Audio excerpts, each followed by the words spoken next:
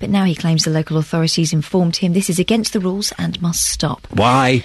Get the latest news and sport online at bbc.co.uk/3 counties. Don't be offended, it proves at least someone's listening. Just the one. Yeah. Thing is, she doesn't return the favour. She goes and listens to Heart now. I know, isn't that rude? Not rude. Morning, this is Ian Lee, BBC Three Counties Radio. It's Thursday, I'm excited. I'll tell you why I'm excited, because it's almost Friday, which means it's almost the weekend.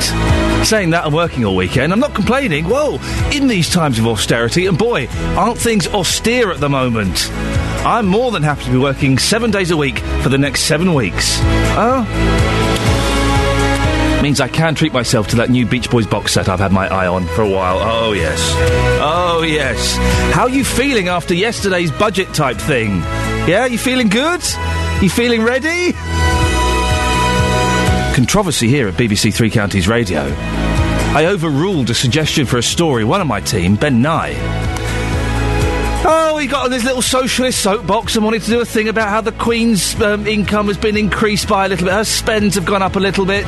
Everybody else's has gone down. She's the Queen! Of course we should let her spend more money. No, I overruled that one. No. We will not be dissing Her Majesty this morning. No. None of that nonsense. Go back to communist Russia if you want.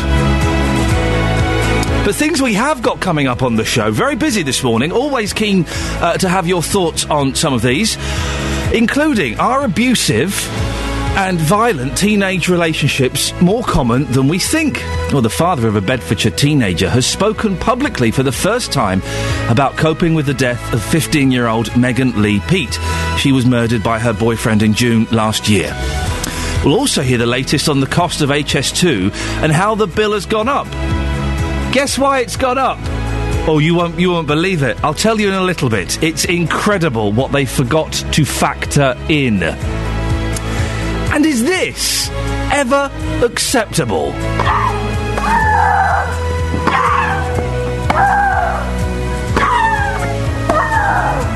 That was on the tennis. That was on television at tea time yesterday. Disgusting. Noisy, grunting women at Wimbledon. Facebook.com/BBC3CR. You can send me a text, 81333. Start your text 3CR. And you can give me a call, 08459 455 555. Across beds, hearts and bucks. This is BBC Three Counties Radio. The father of a Bedfordshire teenager who was murdered by her boyfriend has spoken publicly for the first time about life without her.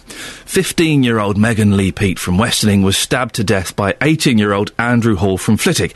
He's now serving 15 years in jail after pleading guilty to her murder. David Peat has organised a self-defence class to teach youngers to protect themselves against violence. He's described his daughter as a bright, bubbly chatterbox, a typical teenage girl who was full of life. The hardest thing is not seeing her, not talking to her, just having no contact and just thinking about the circumstances. The decision was taken out of my hands, her hands. It wasn't an illness, you know. Somebody made the conscious decision to take her life, and that's a hard thing to live with. Just taking each day as it comes. Now it's been a long, hard process. Well, that was David Peat, the father of murdered Megan Lee Peat. David has now organised a free self-defence course for 13 to 20-year-olds. He says he doesn't want what happened to his daughter happening to anyone else. Well, during the court case last year, the prosecution said that on the night Megan Lee was murdered, the couple began arguing about Hall's jealousy, an issue that had regularly caused problems throughout their 9-month relationship.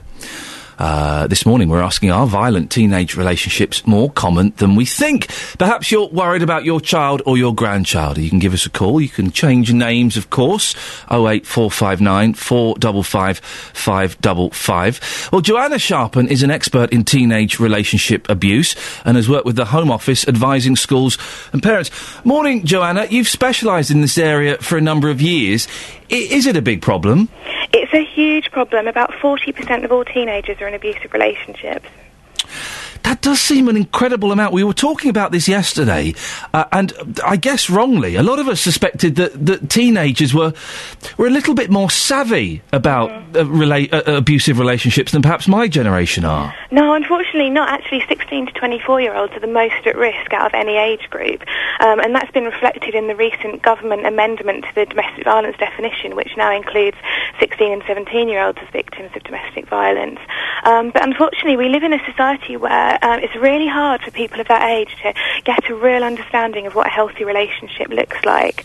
When you look at the media, the way that women are sexualised, the messages that young men are given about relationships, and the fact that they're not being taught these kind of healthy relationship skills in schools means that it's really hard for them to try and understand what it is to form a healthy relationship and to recognise abuse when it happens. So is there an acceptance amongst some teenagers that violence is actually part of a normal relationship? Yeah, unfortunately there is. We do see that in adult attitudes as well. But lots of research has found recently that when you ask young people if it would be acceptable to hit a boyfriend or girlfriend, a lot of them will say no. But then when you start to say, well, what if that person had cheated on you or done such and such, then they say, well, that would be okay. And it's always the actions of the victim that are blamed in those situations. Is there anything being done in schools about this? Are there any kind of educational programmes that highlight this? In some schools around the country, there's some fantastic work going on, but that usually comes down to a really good local voluntary sector organisation going in and doing the work, or a teacher really understanding and championing that issue. Unfortunately, there's no statutory guidance from government saying that this needs to be covered in schools, and we've been campaigning on this issue for a long time because we think it's so crucial that all young people are taught how to have a healthy relationship, how to recognise signs of abuse. You monitor chat rooms, and I understand you hear some pretty horrific cases of young people in trouble. Yeah, I moderate a website called The Student Room, where we've got a specific forum for young people to disclose abuse, and I was involved in the Home Office campaign, This Is Abuse. So some of your listeners may have seen the TV adverts with the boy and the girl in the bedroom, and you'd see one of them banging on a glass wall as if to try and stop Oh, yes, what I was do happening. remember that, yes. Yeah. Well, what most people don't know is there's a really good website associated with that called This Is Abuse. So if you Google that, you can find it, and there's all sorts of help and information for parents and young people. But what there's also is a message board where young people can leave messages of their experiences. And a lot of young people are seeing these adverts for the first time and thinking, hang on a minute, that's happening to me, is that not okay? And there's horrific stories of abuse on there from some very young girls as well, experiencing all sorts of different things in their relationships and really not knowing where to go and how to get help. So just what should people do, Joanna, if they are worried about their relationship or their children's or their grandchildren's relationship? Where can they go? Well, I would go onto this website the Home Office set up called This Is Abuse, or you could look at the local Women's Aid website. On the This Is Abuse website, it would give lots of information for young people. There's a relationship checklist they can go through to see what's happening and whether it's healthy or not. There's also a leaflet that the Home Office wrote for parents, which gives you lots of warning signs to look out for in your child's behaviour, how to have that difficult conversation with them about what might be going on, because we know that about 75% of parents aren't aware that their teenagers are in these abusive relationships. So there is this real need to have that conversation, but it can be a difficult one to have. Joanna, I appreciate your time this morning. Joanna Sharpen, expert in teenage relationship abuse. Well, if you are... It's a tough question to ask, isn't it? But if you are in you're a young person in an abusive relationship, or you're worried about your kids or your grandkids, do give us a call this morning. We can change names and locations, of course. 08459 455 555. Morning, Ian Lee, BBC Three Counties Radio. Talking about young people in abusive relationships. If you are in one, or if you're the parent or grandparent of someone and you think that there's something perhaps going on that isn't quite right in terms of possibly being involved in an abusive relationship, do give me a call. We can change names and locations in this instance. 08459 455 555. You can send me a text as well. 81333. Start your text 3CR. Right, 6:16 or thereabouts. Morning, this is Ian Lee, BBC Three Counties Radio. Now, this is a story that we covered earlier in the week. Severe criticism of the ambulance service, which covers Hertfordshire and Bedfordshire. One of the 5 non-executive board members resigned at yesterday's meeting of the Under Fire East of England Ambulance Trust in Bedford. Well, our political reporter Paul Scoynes was there. Take us, first of all, Paul, through the criticism that the Trust has had. Well, Ian, this is, first of all, a big trust. Let's not beat around the bush. It's a large area. It covers Bedfordshire, Cambridgeshire, Essex, Herts and Norfolk and Suffolk, so it's a huge area if you think about it. And earlier this year, the Trust was criticised in a report by the chief exec of another ambulance service, who's called Dr. Anthony Marsh, and he wrote that report because the Trust have been quite severely criticised by we all know them, this Care Quality Commission, the CQC. They've been under fire recently too. Now, there were negative findings in both those reports. The reports were critical of the board's structure, saying the management system was too complicated, the performance figures weren't hitting the target. If you look here in the report yesterday, there's lots and lots of red. The red is bad. I mean, shown some graphs with lots of red on. Yeah, lots of red, which means that they're not hitting targets and things like response times or answering calls fast enough. And there was also concerns raised about the actual process of handling the patients, handing the patients over to hospitals and that turnaround time, because obviously you want the ambulances out as quickly as possible.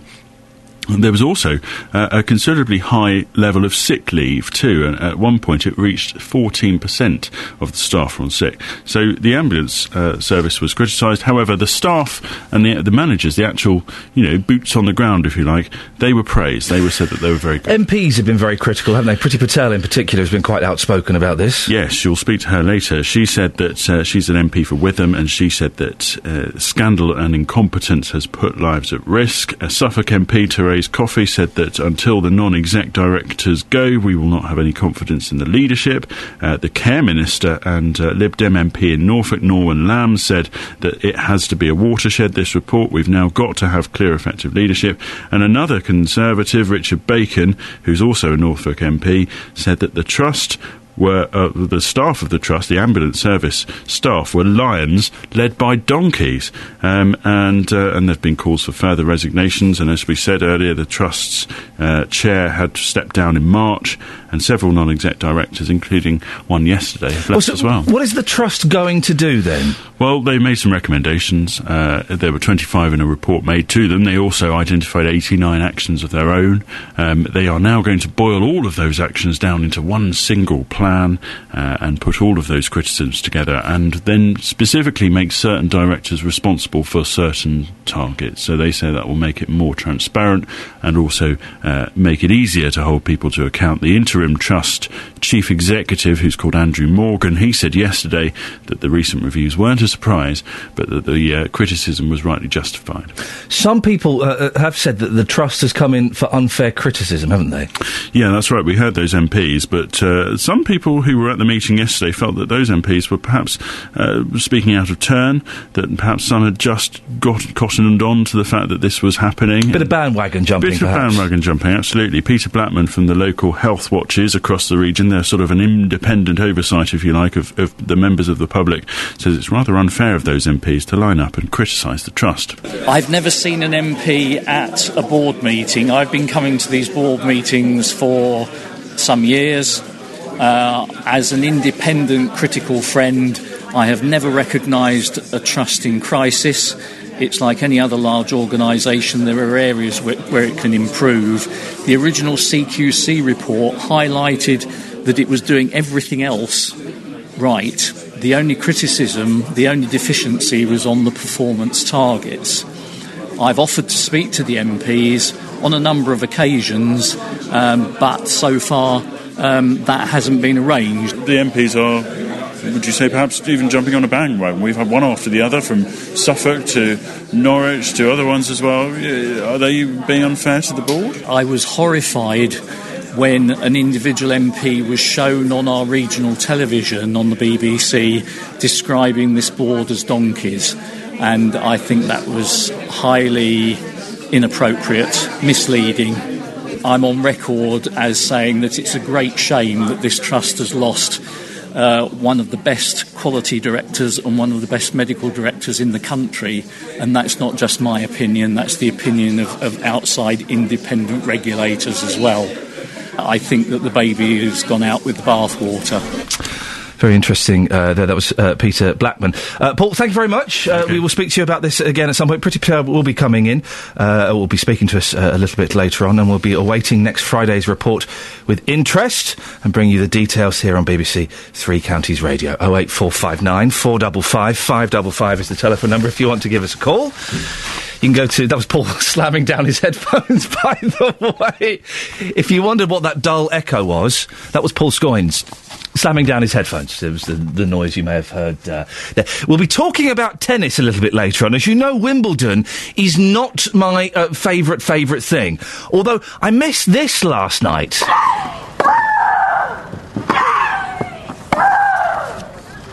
Did you see this? It's disgusting. No, it's not a mucky film. This is a tennis tournament that was on television last night. We had an email about it. Steve has emailed in. First of all, praising the BBC for the Wimbledon... Will you shut up? I don't applaud that. It only encourages them. Praising the BBC for their excellent Wimbledon coverage. But then he goes on to say, having just watched the Sharapova and Larcher de Brito match, which is what that audio was from, I cannot believe that people pay good money to hear two professional tennis players screaming and grunting at each other. It was so bad, my 3-year-old son who was watching with me started to mimic the grunting, as well as asking me why they were making those noises. Not only did I turn the channel over as I couldn't bear it any longer, but I think the tennis authorities need to do something to stop the noise they make, as I'm sure it does put other tennis players off. Well, what do you think? Did you see this tennis match last night? Was it as bad as that? That's taking the mick, isn't it? To make that kind of noise. That is having a laugh. You don't need... And they say, oh yeah, no, it helps. It helps my performance. Well, hang on a second. What other athletic activity do people make you don't, when people kick a football. Oh! People hit a golf ball. Oh! There's no other sport, is there? When people are building walls. Oh! There's no other activity. If you made that noise at work, you get the sack. 08459 455 555. Is that noise ever acceptable? I think there is just one other sport. It's throwing the hammer at the Olympics and other sporting events like that, because they make noises very similar. But even the hammer throwers, they're not as loud and as ridiculous as those silly tennis people. I suppose they're not, actually, now that you mention it. Give us a grunt, Adam. Oh! You're fired. Oh. All right, I'll get my coat. Adam Glynn, BBC Three Counties Radio. Thank you, Adam. Well, here's BBC Three Counties' very own grunter. In more ways than one, it's Catherine Boyle. That was really loud. That's your latest news and sport. Is that me? Don't you whose grunt is this? 08459 455 555. Yes, it was you, Catherine. Terrifying. Yes. Gosh, yes. I'm frightening, aren't I? We recorded you secretly in the office earlier on. And is that as I got out of my chair? Yeah. I've got a whole set of buttons marked embarrassing Catherine Boyle, so just, be careful. It's the first time in years I've listened to that song properly, and I've forgotten there is a very, very filthy joke in that song. There is a filthy, filthy joke in there. There's a very naughty line. And now I've said it's a naughty line, I can't say what the line is, because it is quite obscene. Those Beatles were very, very naughty boys. Coming up in the next 30 minutes of the show, we'll be talking about a gentleman who's been told, no, you can't cut the grass. You cannot cut the grass. We'll also be talking about grunts in tennis. But before that, something I predicted. Yesterday, I said that HS2 was going to cost £50 billion. I was wrong. It's going to cost £36 billion. That was a mistake on my part. Mistake or prediction? Because now, it's going to cost about £50 billion. HS2 is getting more and more expensive, and you wait till you hear the reason why. MPs have backed plans to build a controversial high-speed rail link, but the bill could be nearly £10 billion higher than planned. The line from London to Birmingham and on to Manchester and Leeds may cost net more than £42.5 billion. 39 MPs, most of them Conservative, opposed the scheme, but the Transport Secretary Patrick McLaughlin told them it had national importance. I am not prepared to put up with a situation where you can get to Brussels on an high-speed train line but not to Birmingham, where you can get to Strasbourg on high-speed trains, but not to Sheffield, to Lille, but not to Leeds. We cannot afford to leave the economic future of our great cities like Manchester, Birmingham, Leeds and Sheffield, Nottingham and Derby to an overcrowded 200-year-old railway. Mr McLaughlin insists the new higher cost includes a large contingency fund. He points out this contingency money was built into the London Olympics budget, but the cost ended up below the price that had been set by the government. Labour backs the rail link, but the Shadow Transport Secretary Maria Eagle pointed out the minister had forgotten to mention something. Here's where the extra cost comes in. They didn't factor in the cost of the trains. The government should now also be clear that the £42.6 billion cost of completing a North-South line as far as Leeds and Manchester does not include the £7.5 billion cost of the trains to run on the line. The Secretary of State's made that clear today. These are actually a fairly essential part of the project, and they ought to be included in the estimates in future. They didn't include the cost of the trains. The former Tory Cabinet Minister and Conservative MP for Chesham and Amersham, Cheryl Gillan, said the cost was rising on a minute-by-minute basis, but she accepted the government would win the vote. Her demand was for better compensation for those who'll lose their homes because they live along the planned route. The compensation scheme to date has been totally inadequate, and the engagement of officials and ministers, often the dialogue of the deaf, quite frankly. And this bill does not include specific undertakings on compensation that would fulfil the Prime Minister's assurance to me that compensation would be timely and generous to those people adversely affected. Labour's Clive Betts said some of those affected were starting to realise they would be forced to move. They accept that to a degree, but what they're saying to me is it reasonable, therefore, for the greater good of the country, that if they have to move from their home where they don't want to move, they should simply get 100% of the market value plus home loss? Isn't there any room for the Secretary to be a bit more generous? The Transport Secretary said he was considering a range of compensation options, including a property bond. That would mean an agreement to pay a homeowner the same sum for their property as if the rail line were not being built. But other MPs said for much less than the cost of the high-speed line, ministers could buy greater improvements. The Labour MP Kelvin Hopkins said for a couple of billion, the government could upgrade the East Coast Main Line. We'll be talking about this a little bit later on in the programme. But do you remember when the Olympics was all being touted and they were saying how much it would cost? And then halfway down the line, they forgot to... They said, oh, yeah, we forgot to factor in the VAT. Oh, right. And so this time, HS2... Oh, yeah, we forgot to include the trains. Oh, right. I see. You forgot to include the trains. Yeah, oh, right. Does that worry you? Does it surprise you that the government is incompetent enough that when they're considering the cost of a brand new rail line that's costing X billion pounds, they forget to include the cost of the trains? 08459 455 555. A little bit of Neil Diamond. It'd be rude not to, wouldn't it? Give that a tune. That's not a beautiful noise, is it? 08459 455 555. These grunts are ridiculous, aren't they? They're just stupid. They don't provide any benefit to the game. 08459 455 555. You can call up and tell me your thoughts on that, and also give me your best grunt as well. And you can also go to Facebook.com. There's an interesting comment we've had on the Facebook page, facebook.com/BBC3CR. We've posted up this audio of the grunts and want your comments on there. Gabby Constantini has replied, "You're so funny!" I don't know if Gabby speaks in that accent. That's just kind of... I kind of imagine her for some reason to be a Russian woman. I have no evidence to back that up whatsoever.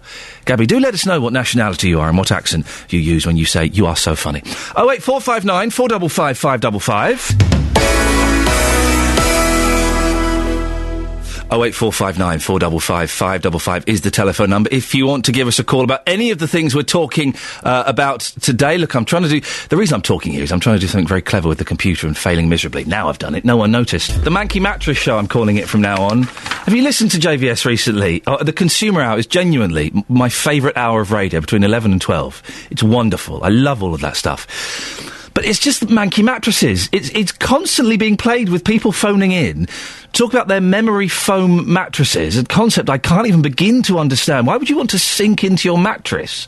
We don't sleep in the same position all the time. It's a crazy idea. But all of these mattresses have turned a little bit manky. He should do a memory foam manky mattress special one day, and I'm going to have words with him later on and make sure that happens. I like Emily Sandé. She gets knocked a lot, partly because of her ridiculous hair, but also because she appears on everything. Yeah, good for her. It's her job. She knows she's not going to be around forever. Cash in while you can, Emily. Don't give her a hard time. She writes good songs and she sings good. What's wrong with that? Nothing wrong with that in the slightest. And I'm sure she's grateful that I'm on her side. That'll give her a good start to the day. Residents in Buckinghamshire have been told they are contravening health and safety rules by tidying up public land around their village pond. Bob Ranger, who lives in Milton Keynes Village, says he's been mowing the grass near his house for years after the council failed to do it. But MK Council have now ordered him to stop. Well, our reporter, Justin Dealey, is with Bob by Dell Pond. Justin, can you describe what the area is like for those who don't know it? Ian, it's glorious. Absolutely glorious. Now that you found the right location. Yeah? Apparently 3 Walton Roads in Milton Keynes, but this one, of course, in Milton Keynes Village. As I look to my right-hand side, I can see the pond. It is well looked after. It's in a small village. You've got the mayhem of Milton Keynes a few minutes away, and here, this quiet area. Absolutely stunning, especially first thing in the morning. Bob, thank you for your time. You're live across Beds, Herts and Bucks. You've been cutting the grass here for 4 years. Why did you start in the first place? Good morning, Justin. I started because the council made such a mess of it. The parish council and the council took responsibility for what is common land. It doesn't belong to the council or the parish council. And they just didn't do it. It was waist-high nettles, there were weeds, there were overgrown shrubs, and as a group of residents, there's about 20 of us, we decided that in fact we'd take responsibility. We met with the council, they gave us their full approval. The Director of Environmental Services at the time said yes, no problem. He offered me money, he offered me machinery, and right up until the 17th of April, we had council approval. They came out to visit me on the 17th of April and said what a fantastic job we're doing, how wonderful it looks. We want to plant trees, we want to do this, we want to do that. And then a month later, I got a letter from a secretary saying get lost, keep off this area, and for no reason. We tried and tried and tried to find a reason. They completely blanked us and ignored us. So they're saying health and safety. Is that what they're saying then? Well, yesterday they said it's unsafe for me to cross a road with a mower and mow an area which is in some places 20 metres from a road because I might get knocked down. Now, you're doing this because you want the area to be nice, well maintained, around 20 of you doing this. So what happens tomorrow if you mow the lawn here? Will you be arrested? Well, they arrested me before because my children and I came over here to rake up leaves in the autumn. So they called the police and had me arrested. For what? For destroying the habitat of a great crested newt. But I was raking up leaves in the autumn. And this has got nothing to do with newts on this occasion. How angry are you about this, Bob? I'm pretty angry about it because we're working hard as part of this big society that Mr Cameron keeps on about. We're working hard to improve our neighbourhood, keep it tidy, pick up the litter and make an environment that people come to and enjoy. Kids come and feed the ducks, people picnic on the grass. It's wonderful. OK, just lastly, in 30 seconds, what is your message to Milton Keynes Council? What would you like to see happen next? Well, I think that it's an inept and silly decision, both from John Bint and the council. It's ridiculously silly. We've asked for a meeting with the council. I've asked David Hill, the chief executive of the council, to meet me. He completely blanks me, and his secretary told me yesterday he doesn't have a mobile phone. She couldn't contact him because he hasn't got a mobile phone. Do you believe that? No, and if he hasn't got a mobile phone, I'll buy him one. So if he's listening to this right now, you want to meet him, you think this is utterly ridiculous. You are doing the people a favour here. I'm helping the community with a group of other people. Mr Hill should take responsibility. He seems to ignore what's going on. I think there was a matter of a bridge he didn't know anything about. I suppose he doesn't know about my grass either. But Mr Hill, if you're listening, please get in contact, because I'll buy you a mobile phone. Appreciate your time. Thank you. Thank you. There you go. There's the passion. I have to say, Ian, the area is certainly well maintained. This has been happening for 4 years or so, and you've heard the words of Bob there. Mr. Hill, if you are listening, they want a meeting with you. He's furious, isn't he? He is, absolutely. He's furious. Well, we have tried to put a call into the council. We've got a little statement from them that I'll read in a second, but we will put in another call today, Justin, and I'll entrust you with that to Mr. Hill to see if we can arrange a meeting and this exchange of a mobile phone. Yeah, I mean, I have to say, I mean, looking at the area here, you would say it's a well-maintained area. Why would the council want to change it when, as far as I can see, in just a personal opinion, this area, and again, I'll take a photograph for the Facebook page, it looks absolutely fantastic. Why would you want to change that? Justin, thank you very much indeed. Well, we did ask the council to come on. They sent us a statement. The council wrote to a representative of the local residents in May of this year in response to correspondence received from the residents group. We thanked them for their previous efforts to maintain Del Pond and proposed that the council takes full responsibility for all maintenance going forward.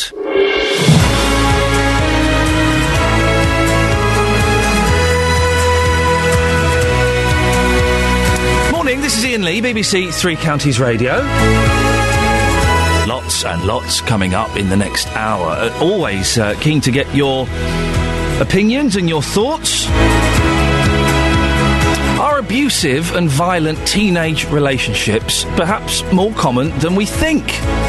The father of a Bedfordshire teenager has spoken publicly for the first time about coping with the death of 15-year-old Megan Lee Peat. She was murdered by her boyfriend in June last year. We'll hear the latest on the cost of HS2 and how the bill has gone up because they forgot to include the price of the trains. Are you joking? No. And is this ever acceptable?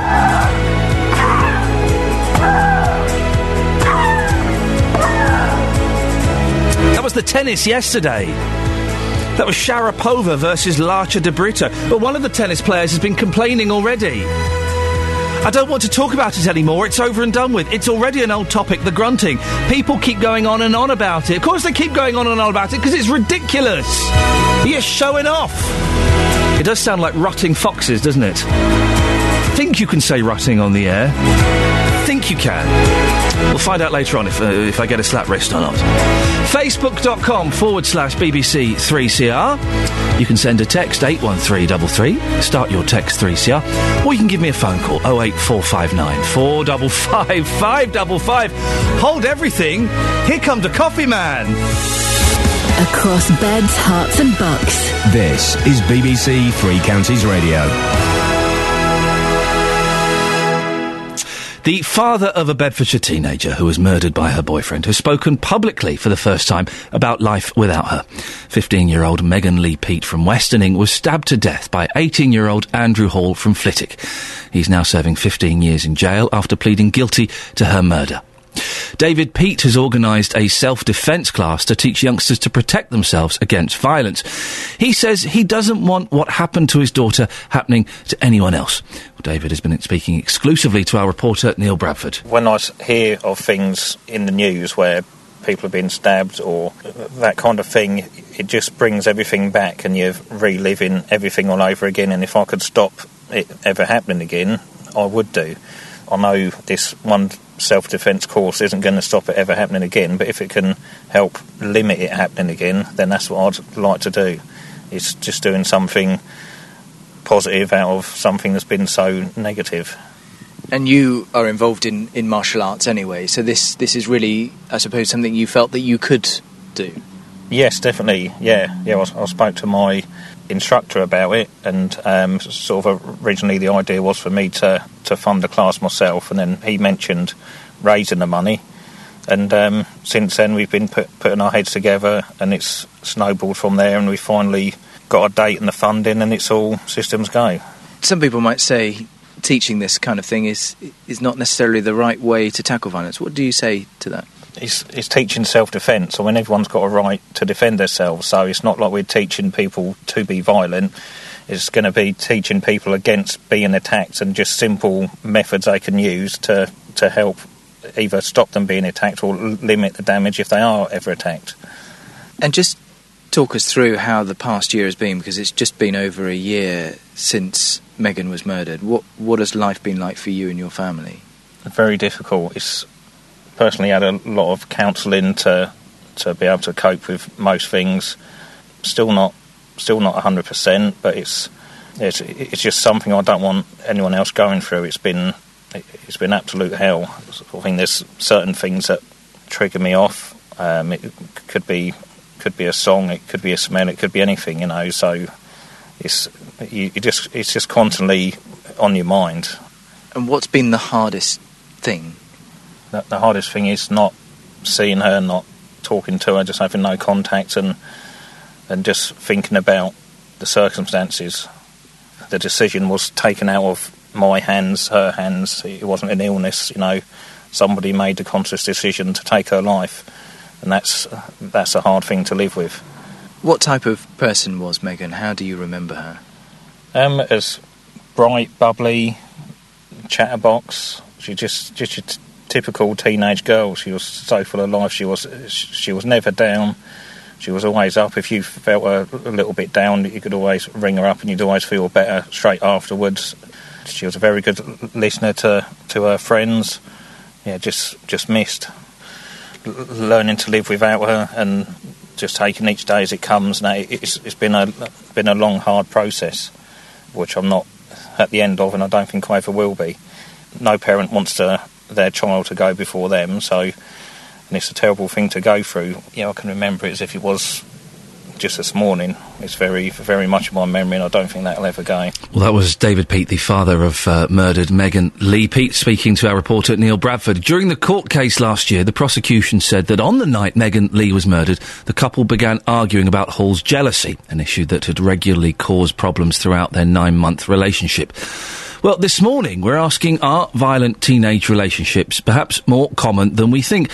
Maybe you're worried about your kids or your grandchildren. If you are, could you give us a call? We can change names and locations and things like that. 08459 455 555. Or if you'd rather, you can text in 81333. Start your text 3CR. Well, earlier on in the show, I spoke to Joanna Sharpen. She's an expert in teenage relationship abuse and has worked with the Home Office advising schools and parents. She says 40% of teenage relationships are abusive. 16 to 24-year-olds are the most at risk out of any age group, and that's been reflected in the recent government amendment to the domestic violence definition, which now includes 16 and 17-year-olds as victims of domestic violence. But unfortunately, we live in a society where it's really hard for people of that age to get a real understanding of what a healthy relationship looks like. When you look at the media, the way that women are sexualised, the messages that young men are given about relationships, and the fact that they're not being taught these kind of healthy relationship skills in schools means that it's really hard for them to try and understand what it is to form a healthy relationship and to recognise abuse when it happens. Well, the PCC say nearly 75% of girls and 50% of boys have reported some sort of emotional partner abuse or physical violence. Eliza Ribeiro started the charity Lives Not Knives to prevent teenagers from carrying a knife and to make parents and adults aware of what they do. She founded the campaign in 2007 at the age of 14. She joins me now. Good morning, Eliza. Good morning. You're 19 now, and amongst your friends and the teenagers who come to your charity, are more teenagers experiencing abusive relationships? We've received a lot of younger girls coming to us for advice and help, but not wanting to speak out about actually what's happening to them. Well, what kind of things are they getting advice about? What kind of things are they worried about? They're worried about if it's normal for boys to act in a certain way with them, if it's normal for the jealousy, if it's normal for people to look through their phones, that kind of stuff. And then moving on to bigger stuff, like if it's normal for him to actually hurt her if she does something wrong. And these are teenage girls, so what, 15, 16, 17, something like that? Even younger, probably from 13 and 14. There are 13 and 14-year-old girls who have to question whether it's normal for a guy to hit them?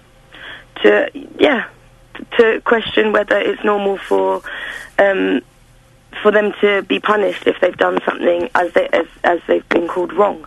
In that sense, if they've texted someone else or and abuse gone out with someone else. And abuse, of course, is there is the physical aspect, there is the psychological and the bullying aspect as well.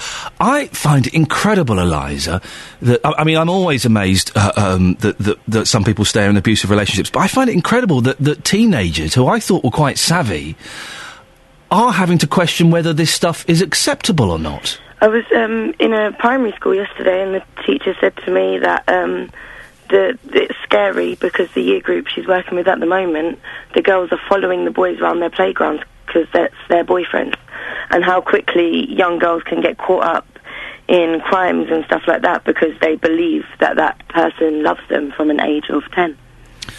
Where are they learning this from? Where are they learning that it's okay to be in a relationship where you're bullied either mentally or physically?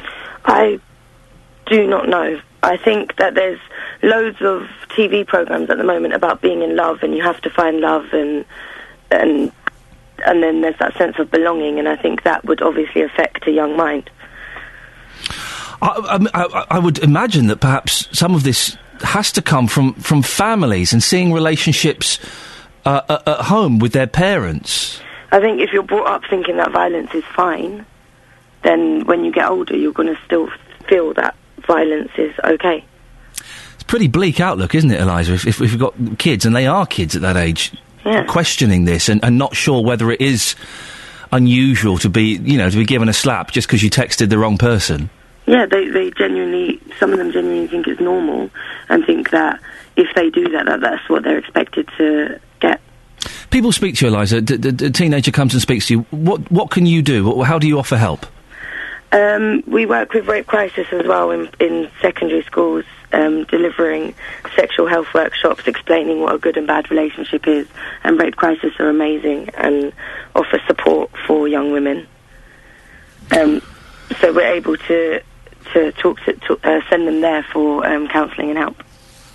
I've also got to wonder as well, and I'm generalising slightly. I know it happens both ways, but I'm kind of focusing on the girls getting hit around by blokes. Where are the boys learning that it's okay to give someone a slap just because they've done something that they disagree with? There was a saying that used to be said quite a lot when I was younger. I think when I was about 14, 15, there was a saying if you act like a boy, you get treated like a boy. So if you can be brave enough to be rude to someone, then expect to be rude, get someone to be rude back to you, or for a boy to threaten you or hurt you.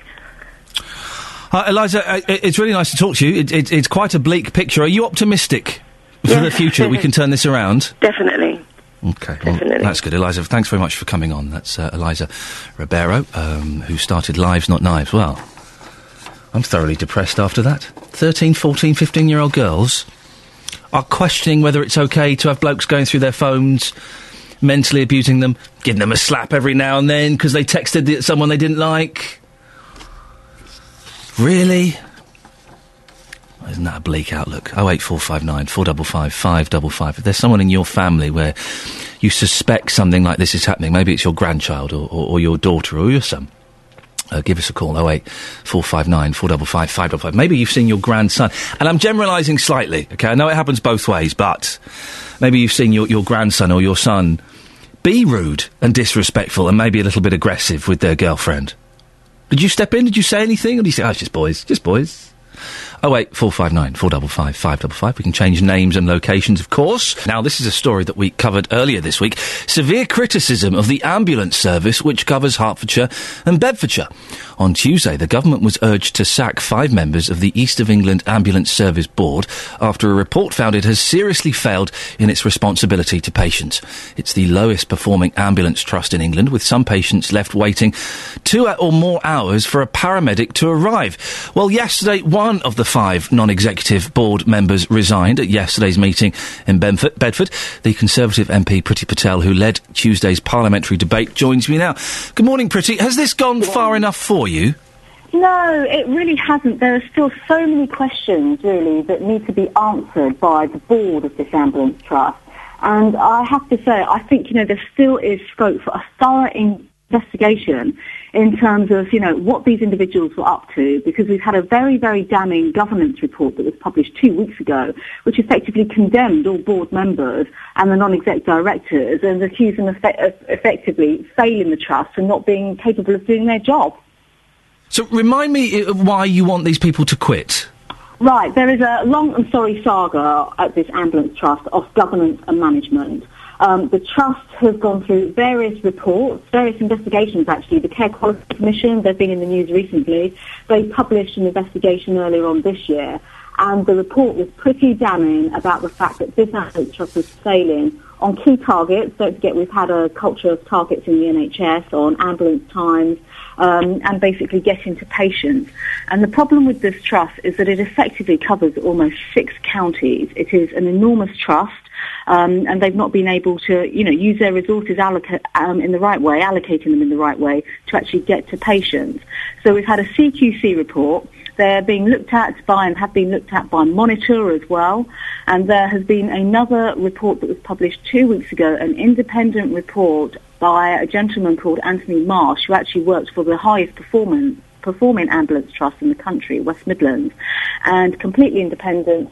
He looked at the governance structure and the individuals who've been running the trust and basically condemned them all and said they were not doing a good job and there are many questions to be asked. Yesterday, Pretty, we spoke to Neil Storey, the Executive Director of Operations, and he said that there had been mistakes in the past, but they've been rectified. They were looking towards the future, and that those people you wanted to resign, they didn't need to resign. It would be pointless if they quit. I'm quite surprised by if that's a statement and a comment that he has made, because it's very clear in the governance report that was published 2 weeks ago that the board members were utterly condemned. There is no confidence in them. And there are significant issues still about the period when this ambulance trust was going through the foundation trust application process, about what assessment of governance took place in this entire ambulance trust. I don't see how people who've been running this trust or being on the board of this trust for a considerable period of time, when a huge catalogue of failures were taking place and when patients' lives are put at risk, how they can contribute in a positive way to resolving all the problems at this trust.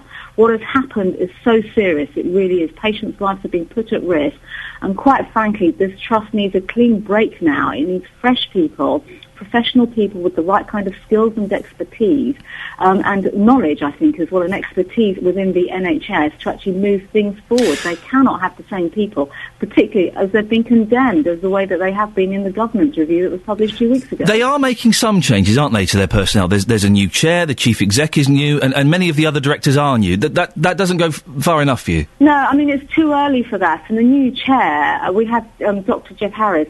He has been brought in very specifically to turn this around, so quite rightly, he needs a period of time to do that. But there are so many questions still about the whole assessment of the governance during the Foundation Trust application process and these individuals. I mean, the governance review published 2 weeks ago, it makes it categorically clear that these individuals failed. They had no sense of leadership. They were just almost caught in the headlights, quite literally, not knowing what to do, and the errors were literally coming out of their ears, the catalogue of errors, the problems with meeting targets, and the fact that patients across the region were left waiting for hours for an ambulance. Earlier on in the show, we did hear from Peter Blackman. He's from the Local Health Watch's Local Health Watch. He says it's unfair of MPs to line up and criticise the trust when there are positive changes taking place. Look, these positive changes are far too early, and they've come far too late right now, basically, after years and years of failures at this particular trust. Now, I have to say, the members of Parliament, hats off to them across the entire region. As I said, this ambulance trust covers an enormous geography.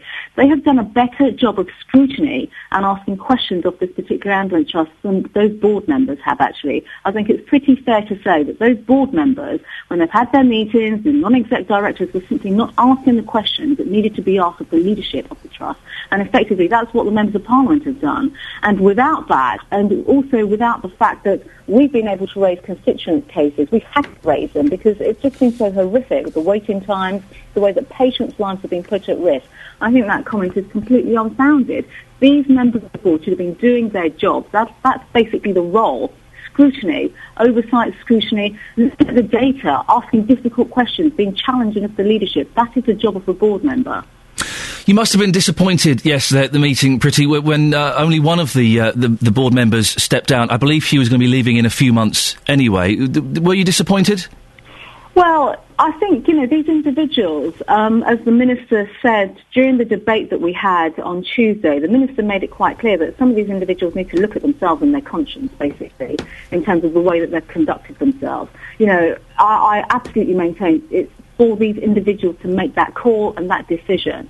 But I find it astonishing that despite the fact that the Care Quality Commission has basically condemned this ambulance trust, we've had a governance review that absolutely condemned the board members of this ambulance trust as well, that these individuals still seem to think that they should stay in place. It is absurd. They have failed not just the ambulance trust, but they have failed the public across the eastern region, and they've put lives at risk, and I just don't see how they can continue in their roles. Finally, where do you go next? How do you follow this up? Well, we will follow this up by staying in touch with the new leadership, in particular the interim chair at the Trust as well. We want to see action plans. We need to see turnaround plans. Importantly, and I really do think the Trust should be much more public about this, we have been informed by Dr. Harris that there will be a skills and capability review of every single aspect of leadership at the Trust, and I think that is to be welcome. But I actually think that should be subject to getting rid of the current board members and bringing in the headhunters in sooner rather than later. Priti Patel, thank you very much indeed. That's Conservative MP Priti Patel, 08459 455 555. Email 3cr@bbc.co.uk. BBC Three Counties Radio. We did ask, just to put a full stop at the end of that, we did ask the Department of Health to come on the show today. They were unable to provide a guest, but in a statement said patients have a right to a high-quality, reliable, urgent and emergency care system whenever they call on it and should not experience excessive waits for treatment. I understand the Trust Development Authority will now work with the East of England Ambulance Trust Board to ensure the recommendation of Dr Anthony Marsh's independent review are taken forward. Should we have a quick look at the front pages of the papers? Why the heck not? I've just had a strong cup of coffee, and boy, I've got a little bit of a buzz. The buzz is kicking in now. We're all a bit wild-eyed. You forget your youngsters at Glastonbury this weekend, popping pills like there's no tomorrow. Get a strong cup of coffee inside your kids. Let's put on some Jimi Hendrix records, shall we? Right. The Times. Another man has lost a game of tennis. Oh, no! This is outrageous. He's a famous tennis man, is he? I don't know. Federer, I've heard of him, yes. Roger Federer. Is Jimmy Connors? Well, how's he doing this year? Is he doing well? And Agassi. Agassi's my favourite. I can't wait to see him in the final. Agassi versus Connors. That's what I'd like to see. Jimmy Connors is not too old. He's not even too old for the veterans. How rude. Jimmy Connors, Andre Agassi, stars. Tennis superstars. Do you remember Agassi had that long hair and then he shaved it all off because he was going bald? Is he still going out with Steffi Graf? I went to Wimbledon once. I don't like Wimbledon. I went to Wimbledon once. Are they married? And Steffi Graf on the television, I always thought looked big nose, big thighs. Big nose, big thighs. I walked past Steffi Graf at Wimbledon. She was one of the most beautiful women I know. In the TV doesn't do her justice. In the flesh, beautiful flesh. I know. There is a little bit of a hooter. I quite like big noses on women. I like and a slight wonky eye. I like the imperfections. Osborne turns guns on benefit. We'll talk about George Osborne just after 7:30 and the changes he's put into place about benefits. Got to learn English. We'll have a little chat about that a bit later on. The cuts that keep on coming is the front page of The Guardian. Osborne slashes public sector jobs and makes jobless wait for benefits and £11 billion savings. Great Ormond Street. What's this? I have an interest in Great Ormond Street, having spent a lot of time there the other week. Great Ormond Street gagged top doctor over safety fears.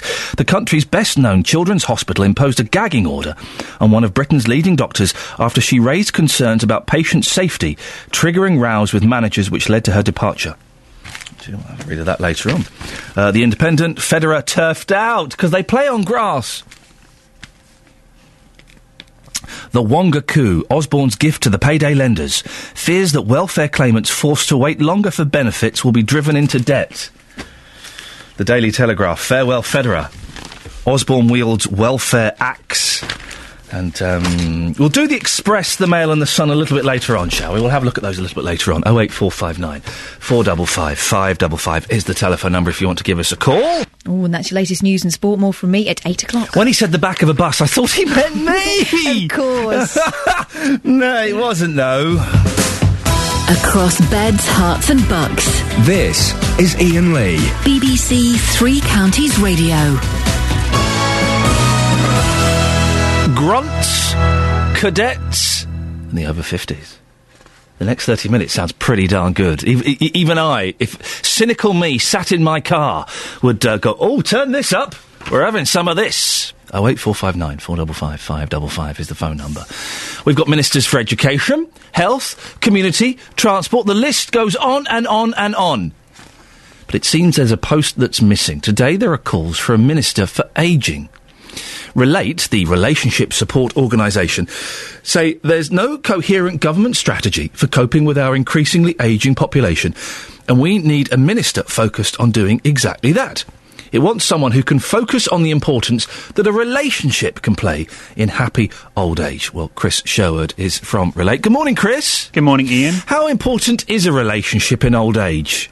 I think it's absolutely central to a good later life. I mean, Relate has been delivering services for 75 years, and we know that relationships are at the heart of a vibrant society. But it's not just Relate that's saying that. From this research, we found that 83% of people over 50 said that their relationships with their partner, their children, their grandchildren and friends were central to a good later life. It was second only to good health and of equal importance to financial security. So relationships are absolutely essential to a good later life. Why do you want a minister for the ageing, and what would you like them to do?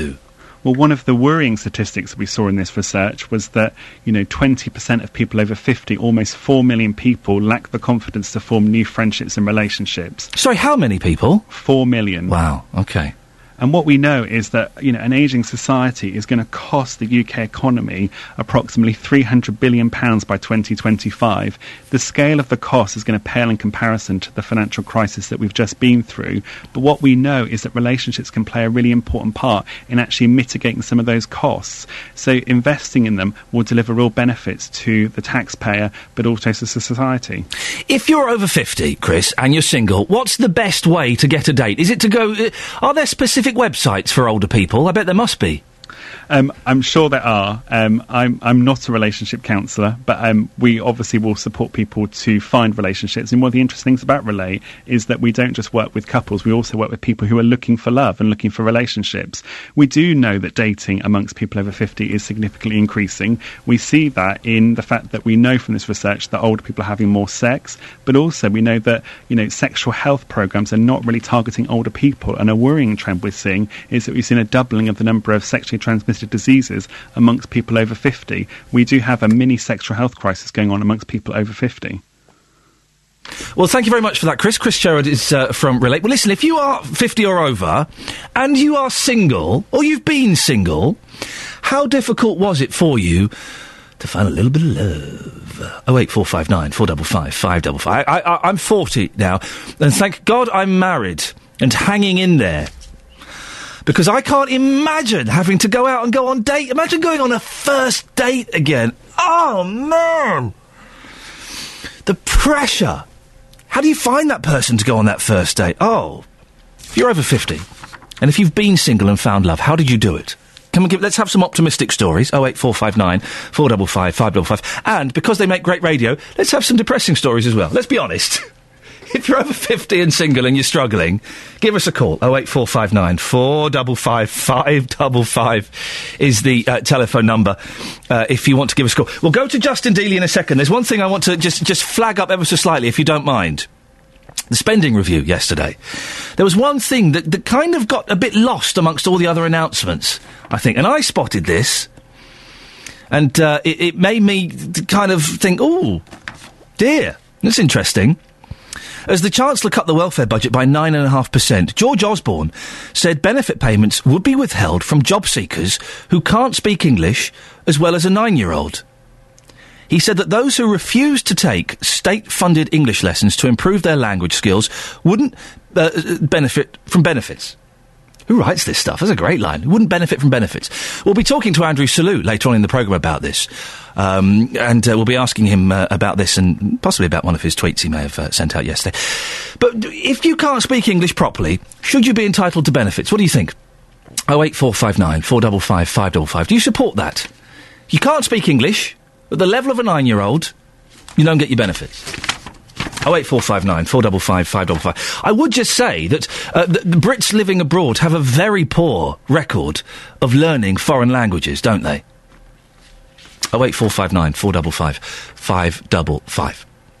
Now, yesterday, Wimbledon was as much about the noises from some players as the tennis, as Maria Sharapova crashed out of the competition to Portugal's Michelle Larcher de Brito. This...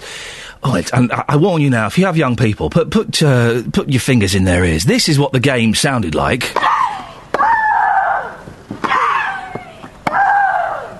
Oh, for goodness sakes. It's just showing off, isn't it? What do you reckon to this, Dealey? I love it, personally. Oh, you would. This is your ringtone, isn't it? Absolutely. I think it's fantastic. Bit of passion. You know, what's the problem? It's not passion, Justin. It's stupid women showing off. It's somebody taking the game seriously. Men don't do it. Well, yes, they do. They don't do it like that. Yeah, they do. No, they don't. Well, they do it like this. Now listen, we're going to play a little bit of tennis later on. Yeah. Are we going to be grunting? Well, yes, I'm a grunter. Because, again, I'm passionate. If I'm going to play any game, whether it be football, whether it be tennis, whether it be basketball, I'm going to be passionate. And for me to get those big hitting shots in there, you are definitely going to be hearing one or two grunts. We're going to be playing tennis later. But they don't... Justin, you say it's passion. You say it helps the sport. You don't get those idiot footballers grunting. And they do. They don't grunt. You just don't hear it. That's the thing, you see. They don't grunt like that when they kick a ball. Oh! If you're taking a penalty, you might give it a quick, get in there, my son. Yeah, but get in there, my son. When you're kicking it. No one makes that grunting noise when they're kicking a football. You just don't pick it up, and I'll tell you why. Because at Wimbledon, of course, if you say anything, you're thrown out. It's full of posh people. It's very, very quiet in there. That's why you pick up the grunts. In football, you are going to hear a few grunts, but because people are allowed to make noise and it's the people's game, you don't pick up the grunts. Come on, Tim. Quiet, please. Yeah, that's how tennis goes. That's how it goes. Justin, you've been looking into this very important issue this morning, haven't you? Yeah, just because we're so crazy, we've been out hearing people's greatest tennis wacky grunts. Breakfast show. We are so wacky. Here's a collection of people's grunts for you. I'm Alan from Benjo, near Hertford. Alan, you've got a lot of responsibility on your shoulder right now. Can you give us your best grunt? Once again? Do you feel like you look rather stupid? Yes. Now, what about your grunts? 3, 2, 1, take it away. How do you feel now? Better, thank you.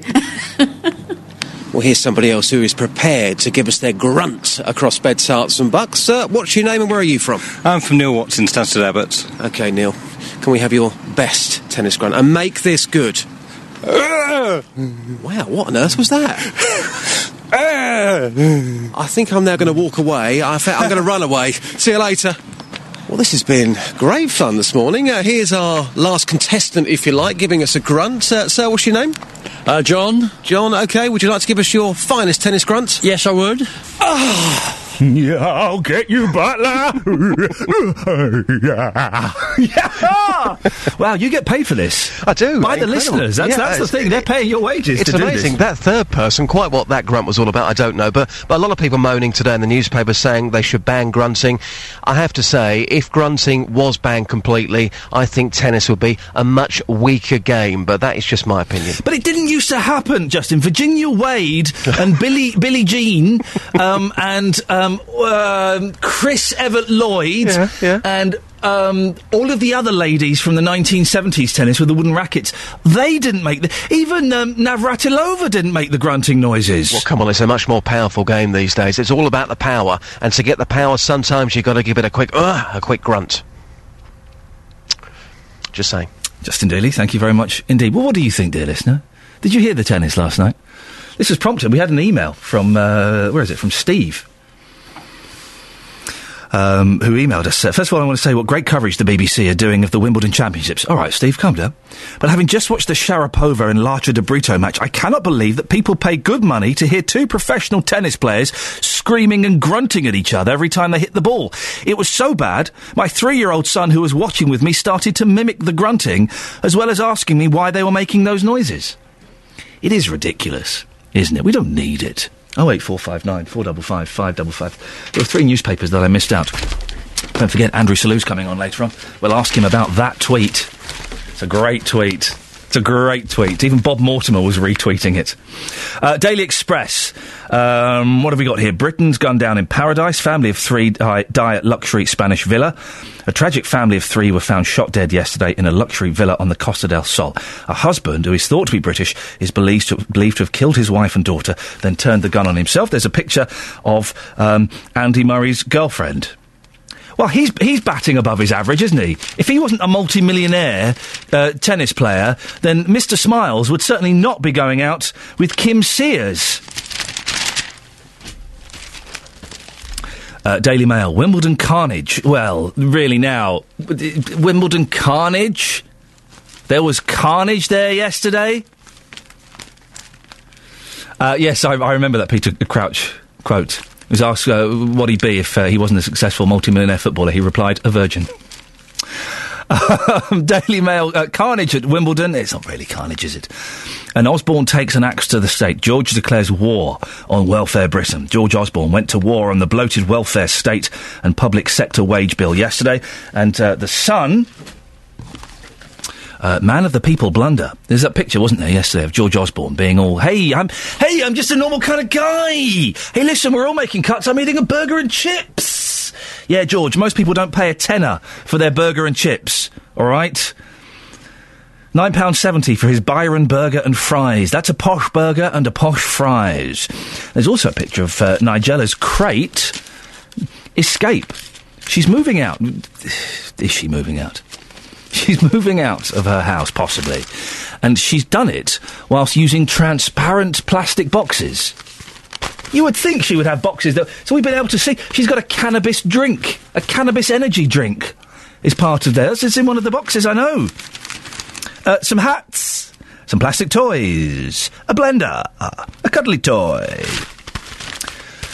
08459 455 555. Now, the Chancellor, George Osborne, has admitted it's been difficult making cuts in the government spending review. He's identified £11.5 billion worth of savings across Whitehall departments to take effect in 2 years' time. But he told MPs it was right to take action to help reduce Britain's budget deficit. Finding savings on this scale has not been easy. These are difficult decisions that will affect people in our country. But there never was an easy way to bring spending under control. But how will these cuts affect local councils, and how will they affect you? Well, leader of Central Bedfordshire Council, Conservative councillor James Jamieson, might be able to tell us. He joins us now. Morning, James. Good morning. What did you make of the spending review? It was announced, I think we all knew, that you'll take a 10% hit. How is that going to affect you? Well, we weren't surprised, but we were disappointed. Obviously, we've been continuing to drive through efficiencies in local government and in Central Bedfordshire in order to support our residents, retaining frontline services and not increasing council tax. And yet again, local government is being hit harder than anyone else. Local government has seen something like a 30% reduction in its funding from government, and yet other departments on average have been around about 10%. So we're getting the short end of the straw on this one. Practically, what does it mean for the people of Bedfordshire? Well, it's a bit hard to say at the moment because this is 2 years out, and it's always the devil in the detail. You know, the last spending round, Central Bedfordshire was hit quite hard, whereas other councils like Luton did quite well. So, you know, it won't be across the board 10% cut. It will vary by council. So we hope we're one of the lucky ones this time. So that's bad news. But on the other side, there was some quite good news. There's some investment in infrastructure, and we hope to get our share on that. And as I was saying the other day with you, we're very keen on working closer with the health service to deliver efficiencies and deliver better services for our residents. And there was some more funding being transferred from the health service into local government to look after the elderly and the frail, and that could be very helpful for us. You're doing a very good job, James, of making it, kind of putting a slightly positive spin on this, but it is going to mean obvious changes for the people of Bedfordshire, isn't it? Well, I think it's inevitable when you're left with the huge toxic debts that the Labour Party left us with, that things are going to get tougher, and the cuts were inevitable, and that's why certainly in Central Bedfordshire we took a view 2 years ago that we had to find long-term effective efficiencies and and not, short-term salami slicing. And we've put in place a number of longer-term projects to do that. It is possible to blame the previous government, but the coalition have been in for quite some time now, and George Osborne's initial predictions have been way off, haven't they? Well, I think the recovery that everyone hoped for has not come, and it's been disappointing. And one can always point to the rest of the world, but I think you've got to accept that the Labour Party is responsible for the starting position. Well, they were definitely there when it started, but Osborne predicted we'd be further along the line by now than we are. So he's got to accept some responsibility for this not quite working out, hasn't he? I think he didn't realise just how bad it was when the Labour Party left. When Liam Byrne, the ex-Treasury Minister, said there was no money, he wasn't joking. £200 million extra for troubled families. What do you think about that? That's excellent. I really like the idea of troubled families. We're pushing very hard on that. If you look at the issues that we have, it's not just about people not having money. It is about dysfunctional families. We're certainly working very hard with the police, the probationary service, with the health service, with the educational sector, to look at how we address troubled families. What exactly is a troubled family, Andrew? James, sorry, I was confused by this.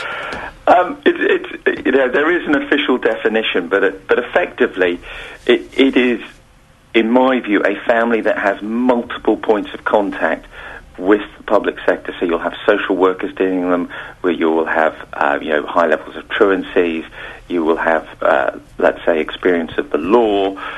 You will have potential problems within the family, whether that's alcoholism, drugs, or whatever. So you will end up with a situation where you may be having 15 or 20 different people from the public sector contacting them. And we're giving them an extra £200 million? Well, no, we're not doing that. This isn't about giving them extra money. This is not about giving them extra. It's about tough love. But it's also about saying, well, instead of having 20 points of contact, let's have a lead person that spends serious time with that family and helps them organise their lives. It literally is to the extent of, somebody knocking on their door at 8 o'clock in the morning and saying, no, little Johnny has to go to school, and getting the attendance at school. And James, sorry to cut you short. I have to end it there. I hope you feel you got your point in. I'm sure you did. That's James Jamieson, Conservative councillor from Central Bedfordshire Council. 08459 455 555 if you want to have your say on that. Well, one of the other announcements in yesterday's spending review that might not have hit home, but it soon will, is the Chancellor George Osborne said that those claiming unemployment benefits who do not speak English will have to attend compulsory language classes or face a dock in their money. The papers this morning tell us that people will need to be able to speak English to the same standard as a 9-year-old primary school child. But should a good understanding of the language govern your access to financial help if you need it? Well, the MP for South West Bedfordshire, Andrew Selous, tweeted about this. He's in favour of it. Andrew, why is this a good idea? Well, first of all, good morning. Thanks for having me on. I think most taxpayers who pay for the welfare system would think that it was absolutely right that if they're going to pay money towards looking after someone while they're out of work, that person should be able to speak English, because you need English in order to be able to find a job and get into work. The other aspect as well is I don't want there to be any closed shops, as it were, where the workforce just speaks a foreign language. And a couple of years ago, a lady from Leighton Buzzard contacted me to complain about an advert in Leighton Buzzard for picker-packers on the minimum wage, and the requirement was you had to speak Polish. Well, that really made my blood boil, and I got the advert stopped, and I raised it in Parliament. But it is really, really important that all jobs are open to people who speak English. I don't want any places of work, warehouses or factories or any place of work where English isn't spoken. Well, of course, that does make sense, that you can't exclude people who don't speak English. But is it not a little bit unfair to say you have to speak English to claim your benefits? No, I think it's entirely fair and reasonable to say that you should be taking steps in order to help get you back to work, to be able to speak English to an acceptable standard, so you can understand what your boss is asking you to do, what your colleagues are asking you to do. I mean, how is it possible to find work and stay in work if you don't speak English? Well, isn't this blindingly obvious? I would suggest, Andrew, that it is possible. For example, if you are a native Urdu or Hindi speaker, you don't speak English, you could still find work where your employer would speak Urdu or Hindi. Yeah, but how restrictive is that? I mean, that really is the route to ghettoisation. Is that really the sort of country that we want? No, it's not, is it? Because supposing, I'm generalising, supposing I'm an Indian gentleman, I own an Indian restaurant, I speak Urdu, I could employ English speakers, and I could employ people who only speak Urdu. Yeah, but what about when your customers come in? I mean, I'm sorry, if they're working in the kitchen, doesn't matter, does it? Well, yeah, but, what about community cohesion? What about us being one country where we can all understand each other that's and a get different on? thing, isn't it? Yes.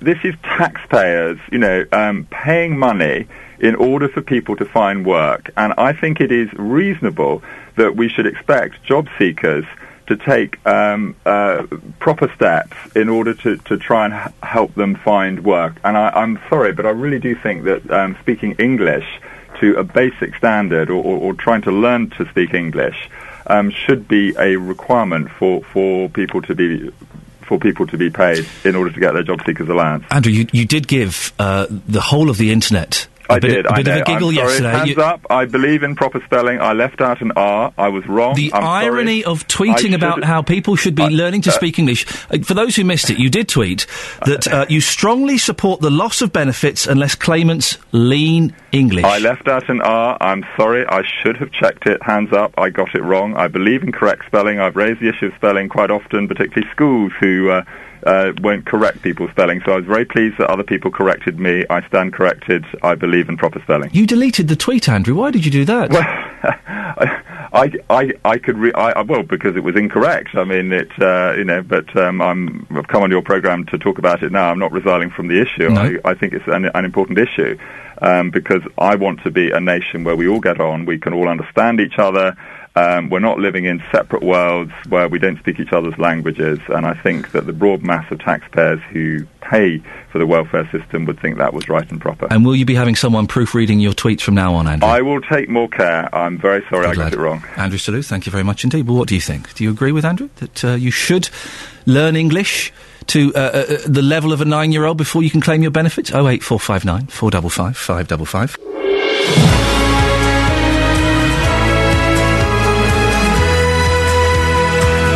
This is Ian Lee, BBC Three Counties Radio. If you're wondering what my beef is coffee. No, hang on, is that what it means? No. Well, I'm a little bit hyper. There's some good coffee going around. Do drink the brown coffee. Here every weekday morning between 6 and 9. And if you miss the show, you can listen again on iPlayer, or you can download the podcast. There is a podcast, about 45 minutes long. Comes out every Friday. There are 4 out so far. Go to iTunes, type in Ian Lee, IAINLEE, BBC. Comes up, you subscribe. Wonderful. Some of the things we're talking about between now and 9 include: are abusive and violent teenage relationships more common than we think? The father of a Bedfordshire teenager has spoken publicly for the first time about coping with the death of 15-year-old Megan Lee Peat. She was murdered by her boyfriend in June last year. Changes to the benefits system announced yesterday by George Osborne mean you'll have to be able to speak English to at least the level of a 9-year-old before you can claim your benefits. What do you think? Do you agree with that? And as Wimbledon clatters on, do you think that this is acceptable? Oh, dear. No, those aren't grunting wild boar. Those are women playing a game. Facebook.com/BBC 3CR. Send me a text if you want, 81333. Start your text 3CR. Or, and this is the best way, you've been quiet on the phone today. What's wrong, for goodness sakes? 08459 455 555. Across beds, hearts and bucks. This is BBC Three Counties Radio. The father of a Bedfordshire teenager who was murdered by her boyfriend has spoken publicly for the first time about life without her. 15-year-old Megan Lee Peat from Westerning was stabbed to death by 18-year-old Andrew Hall from Flitwick. He's now serving 15 years in jail after pleading guilty to her murder. David Peat has organised a self-defence class to teach youngsters to protect themselves against violence. He's described his daughter as a bright, bubbly chatterbox, a typical teenage girl who was so full of life. The hardest thing is not seeing her, not talking to her, just having no contact and just thinking about the circumstances, the decision was taken out of my hands, her hands. It wasn't an illness, somebody made the conscious decision to take her life, and that's a hard thing to live with. Just taking each day as it comes. Now it's been a long, hard process. Well, the NSPCC say nearly 75% of girls and 50% of boys have reported some sort of emotional partner abuse or physical violence.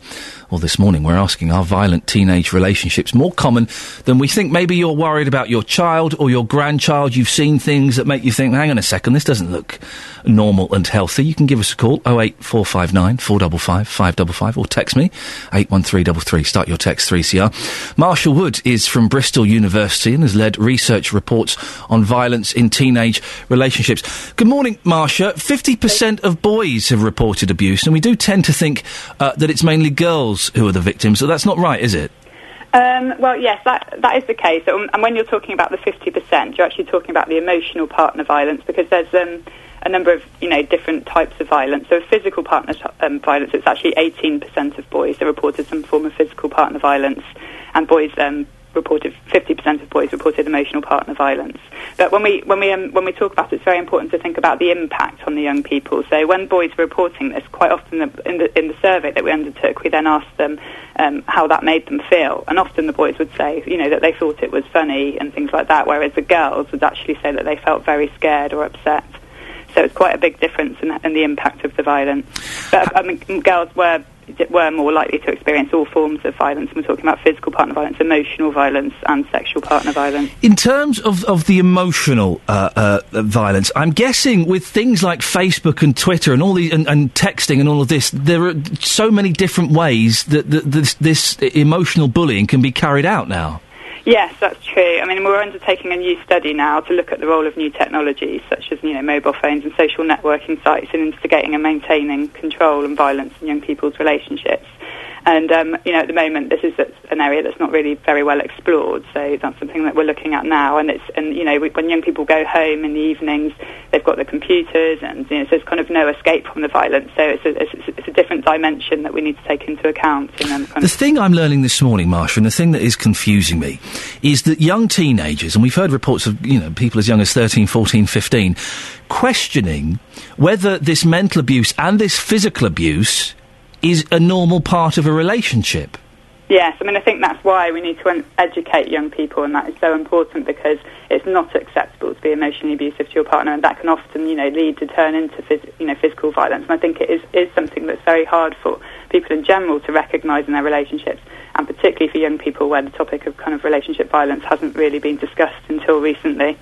So, yes, it is important. Where are they learning that... why is there confusion about violence in a relationship? To me, it's always been, if someone hits you, that's violent, you get out. Why is this confusion? Is it TV? Is it families? Where's it coming from? Well, one of the factors is that, if young people are in families where there is a history of violence in the family, then, that can maybe be something that becomes seen as something more normal, and that did show in our survey to be a factor that meant that young people were more likely to experience violence in their relationships. But then it's not always the case. Some of the young people would say that they'd witnessed it within their family, and that they would, that meant that they were definitely not going to be violent in their own relationships because they thought it was so terrible. But, it is hard to know where it came from, but it's not, we have to say, this is the first time it was being measured when we undertook our survey, so we don't know if it's a new phenomenon or if it's been going on for a long time. But I think for young people, it's just not something that was necessarily been, brought to the agenda until recently. Domestic violence has always been thought of something that occurs between adults and not necessarily between young people. If there's some 15, 16, 17-year-old kid slapping his girlfriend around, is there any hope for that young boy? Well, there are programs for perpetrators, and I would definitely say, with the right education and support, then I think there is hope for that young boy. I think that if they can learn early enough, then they won't go on to the adult life, being like that. So I think that with the right education and support, that I think that there is hope. We've seen a very high-profile campaign on our TVs about teenagers and relationship violence. Is that because the Home Office identified that there was a real problem? Yeah, from the results of our survey, they did take it on board that there was a real problem, and then they brought out the adverts that you've probably seen on TV. And there's a website called This Is Abuse, which they also got, which is really important for young people. And I'd encourage young people to look at that website so that they can understand more about this issue. Marsha, thanks very much. That's Marsha Wood from Bristol University, who has led research reports on violence in teenage relationships. Well, if your child or your grandchild is involved in a violent relationship, give us a call. Do let us know. You can change names and locations, of course. 08459 455 555. Text 81333. Start your message with 3CR. Text will be charged at the standard network rate. BBC Three Counties Radio. The Chancellor, George Osborne, said in yesterday's spending review that those claiming unemployment benefits who do not speak English will have to attend compulsory language classes or face a dock in their money. The papers this morning tell us that people will need to be able to speak English to the same standard as a 9-year-old at primary school. But should a good understanding of the language govern your access to financial help if you need it? The MP for South West Bedfordshire, Andrew Selous, is in favour of it. This is what he told me earlier. What about community cohesion? What about us being one country where we can all understand each other? That's a different thing, isn't it? Look, this is taxpayers, paying money in order for people to find work. And I think it is reasonable that we should expect job seekers to take proper steps in order to try and help them find work. And I'm sorry, but I really do think that speaking English to a basic standard or trying to learn to speak English should be a requirement for people to be paid in order to get their job seekers allowance. Well, what do you think? Should you have to speak English to the level of a 9-year-old to be able to receive benefits? 08459 455 555. You can send me a text as well, like Lee from Sandy has done. He says, Ian, regarding your benefits debate and being able to claim benefits, and your comment regarding the British being ignorant and not being able to speak the language of the country they moved to, it's quite simple to see that this government is too soft at giving out benefits. And do other countries offer the same benefit system? No! Well, you can send me a text, 81333. Start your text, 3CR. Put your name on, and we may read it out. You can also go to the Facebook page as well. Some of you have done.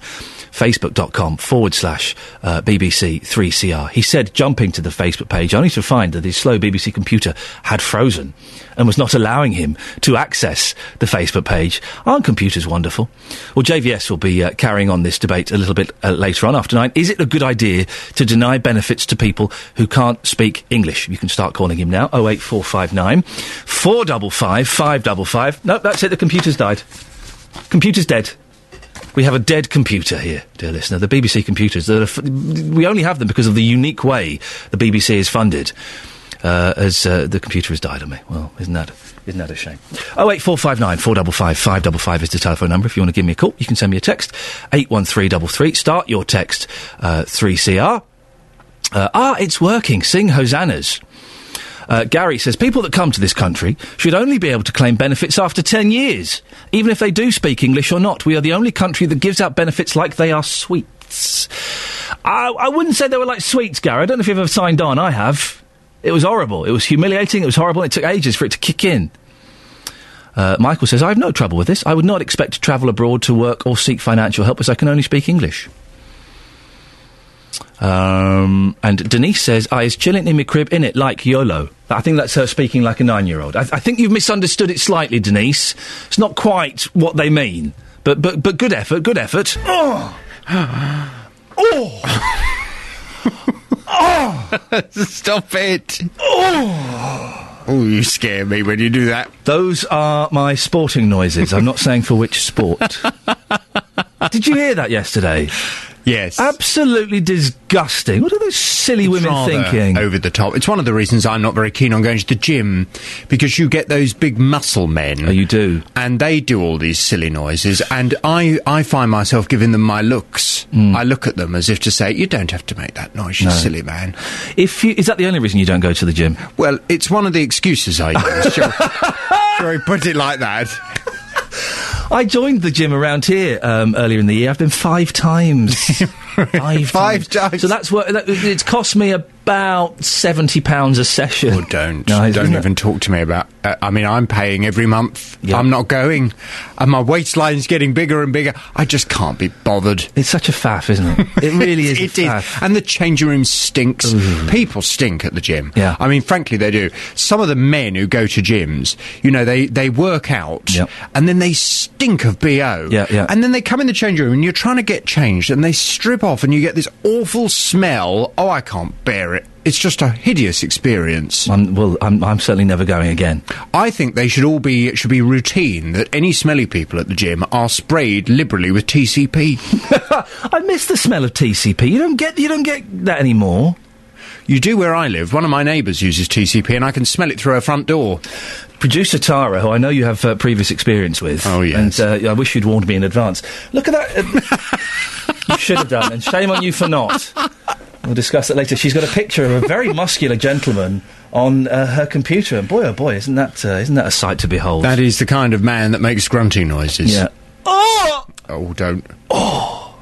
And then they drop their weights on the floor, just so everyone knows how much they've been lifting. Woo, yeah. But, yes. So, what's coming up on your show this morning, Jonathan? Well, I'm very interested in this story you've been talking about this morning, this idea of withholding benefits to people who can't speak good English. From 9 this morning on the Big Phone In, I'm going to be asking, is it a good idea to deny benefits to people who can't speak English? The Chancellor, George Osborne, has told benefit claimants they need to speak English as well as a 9-year-old, which is actually, when you think about it, 9-year-olds can speak very good English. 9-year-olds are excellent. Very good English. Either they speak English to that level or they lose their payments. Conservative MP for South West Bedfordshire, Andrew Selous, who you were speaking to, he was saying that it was essential to creating a better workforce and a more integrated Britain. Well, from 9 this morning, I want to know whether all of this is necessary. I mean, to speak English as well as a 9-year-old is very fluent.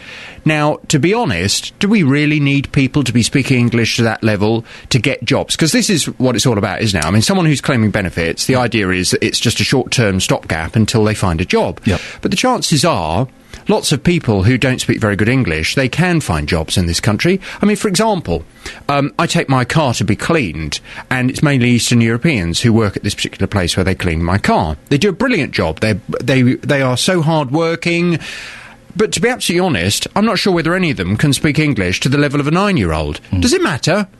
They clean the cars well, they contribute, they pay tax, they do everything else. Does it really matter if they don't speak English as well as a 9-year-old to clean cars? From 9 this morning, is it a good idea to deny benefits to people who can't speak English? We'll discuss it on the Big Phone In. Call 08459 455 555. BBC Three Counties Radio.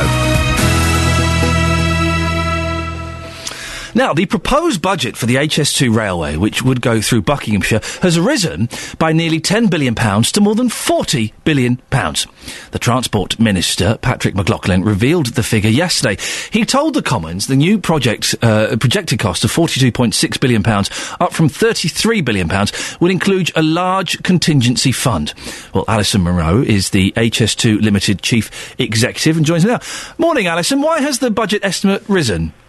Well, good morning. Well, since the government gave the go-ahead to High Speed 2 in January last year, we've done an enormous amount of work, which has allowed us to produce a more robust design and cost estimate for the project. So there have been some additional provisions that we've made, for example, more tunnelling in the Northolt area and near Birmingham. £10 billion more is quite an additional cost, isn't it? But in addition to that, as you noted and as the Secretary of State said yesterday, because we have now moved to talking about a funding provision rather than just a cost estimate, the government is taking a more conservative approach in terms of how much we need to allow for risk and contingency. So the figure that was announced yesterday, the £42.6 billion for the entire wire network, that includes a much larger amount for contingency. In fact, it includes £14.4 billion for contingency. So it's gone up by £10 billion, Alison. What are the chances of it going up again? Pretty high, I'd imagine. No, as the Secretary of State said again yesterday, it's absolutely important now that we've got a much firmer and more robust estimate, and now we really need to control the costs. So, Alison, are you saying, because we will clip this, and I don't want to get you back in 6 months and play this to you again, are you saying that this new cost of £42.6 billion, that's it won't go any higher than that? Well, what this £42.6 billion figure Are you is saying that's it and it won't go any higher than that? What it's saying is that there's a 5% chance that we might exceed that figure. So there's we're very confident that we can... What does that mean? I don't know what that means. There's a 5% chance. We have a 95% certainty, not 100% certainty, but 95% certainty that figure is enough. Hedging your bets, aren't you? Well, I mean, no one will ever say that something is 100% certain, but the important thing is that the Secretary of State has given us a very challenging target. Where do you get the figure of 95% from? How did you come about with that? Well, there are well-established techniques to estimate the risks of projects, and we've gone through a very thorough process. What are they? So, they use complicated modelling techniques where you look at all of the risks on the project and quantify those. Okay, so the figure that's come up with is you're 95% certain this will not go above £42.6 billion. That's right. Excellent. But beyond that, we are being set a more challenging target. So we in High Speed 2 Limited have been given a target for Phase 1 of £17.16 billion, which only allows us a 10% contingency. Okay. So we are under very strong incentives to make sure that we don't actually use all of that contingency that's in the £42.6 billion. But there is a 5% chance it may go above 40. So there is a chance it might go even higher than 42.6. There's a very small chance, but actually it's much more likely that we will come in below the 42.6. Is it true billion, they didn't? That's very much our intention. Is it true what I'm reading? They didn't factor in the cost of the trains? We've always taken account of the cost of the trains, but they've been accounted for separately. So when we've looked at the business case, we've always included. So smoke and mirrors. It's been a little bit of smoke and mirrors if the trains were accounted separately. No, it's not. It's not smoke and mirrors. It's just making sure that you identify what the relevant costs are. So the trains hadn't been... Just to clarify, when it was yesterday, when the figure was £32 billion, the trains weren't included in that £32 billion? The trains aren't included in the £32 billion, but we have always had a figure for the... And they are included in the £42 billion? No, they're not included in the £42 billion. The trains are in addition to that, and the estimate for those is £7.5 billion. And so hang on, Alison, hang on a second. Suddenly, it's £50 billion. So no, it's not suddenly. These how can you keep the trains separate? How can you keep the cost of the trains separate from the cost of the HS2 project? Surely the trains for this train line, their cost is part of the HS2 project. And I would imagine that most people listening to this, using a complicated formula, 95% of the people listening to this would have expected the trains to be part of that cost. We've always shown the cost of the trains. They've been identified as a separate item, so we've been hiding absolutely nothing. Why would you not include that? Why would you include it as a separate item? The HS2 project is a rail project. The trains, I've always assumed, I'm sure most of the listeners have always assumed, that the trains were part of that cost. So suddenly, HS2 has gone from £32 billion yesterday, extra £10 billion that was announced yesterday, and now the trains, it's £50 billion. It just keeps growing and growing and growing. It's embarrassing, isn't it? No, that's not the case, because the cost of the trains has always been in the public domain. We've been entirely open about the cost of the trains. We've been clear about the cost of delivering the infrastructure and the cost of delivering the trains. But as I say, the important thing going forward is that we make sure that we control the project within those cost limits. But this project's out of control, isn't it, Alison? But yesterday, we had in the House of Parliament the first chance for MPs to vote on this project, and they voted overwhelmingly in favour of it. The project's out of control, isn't it?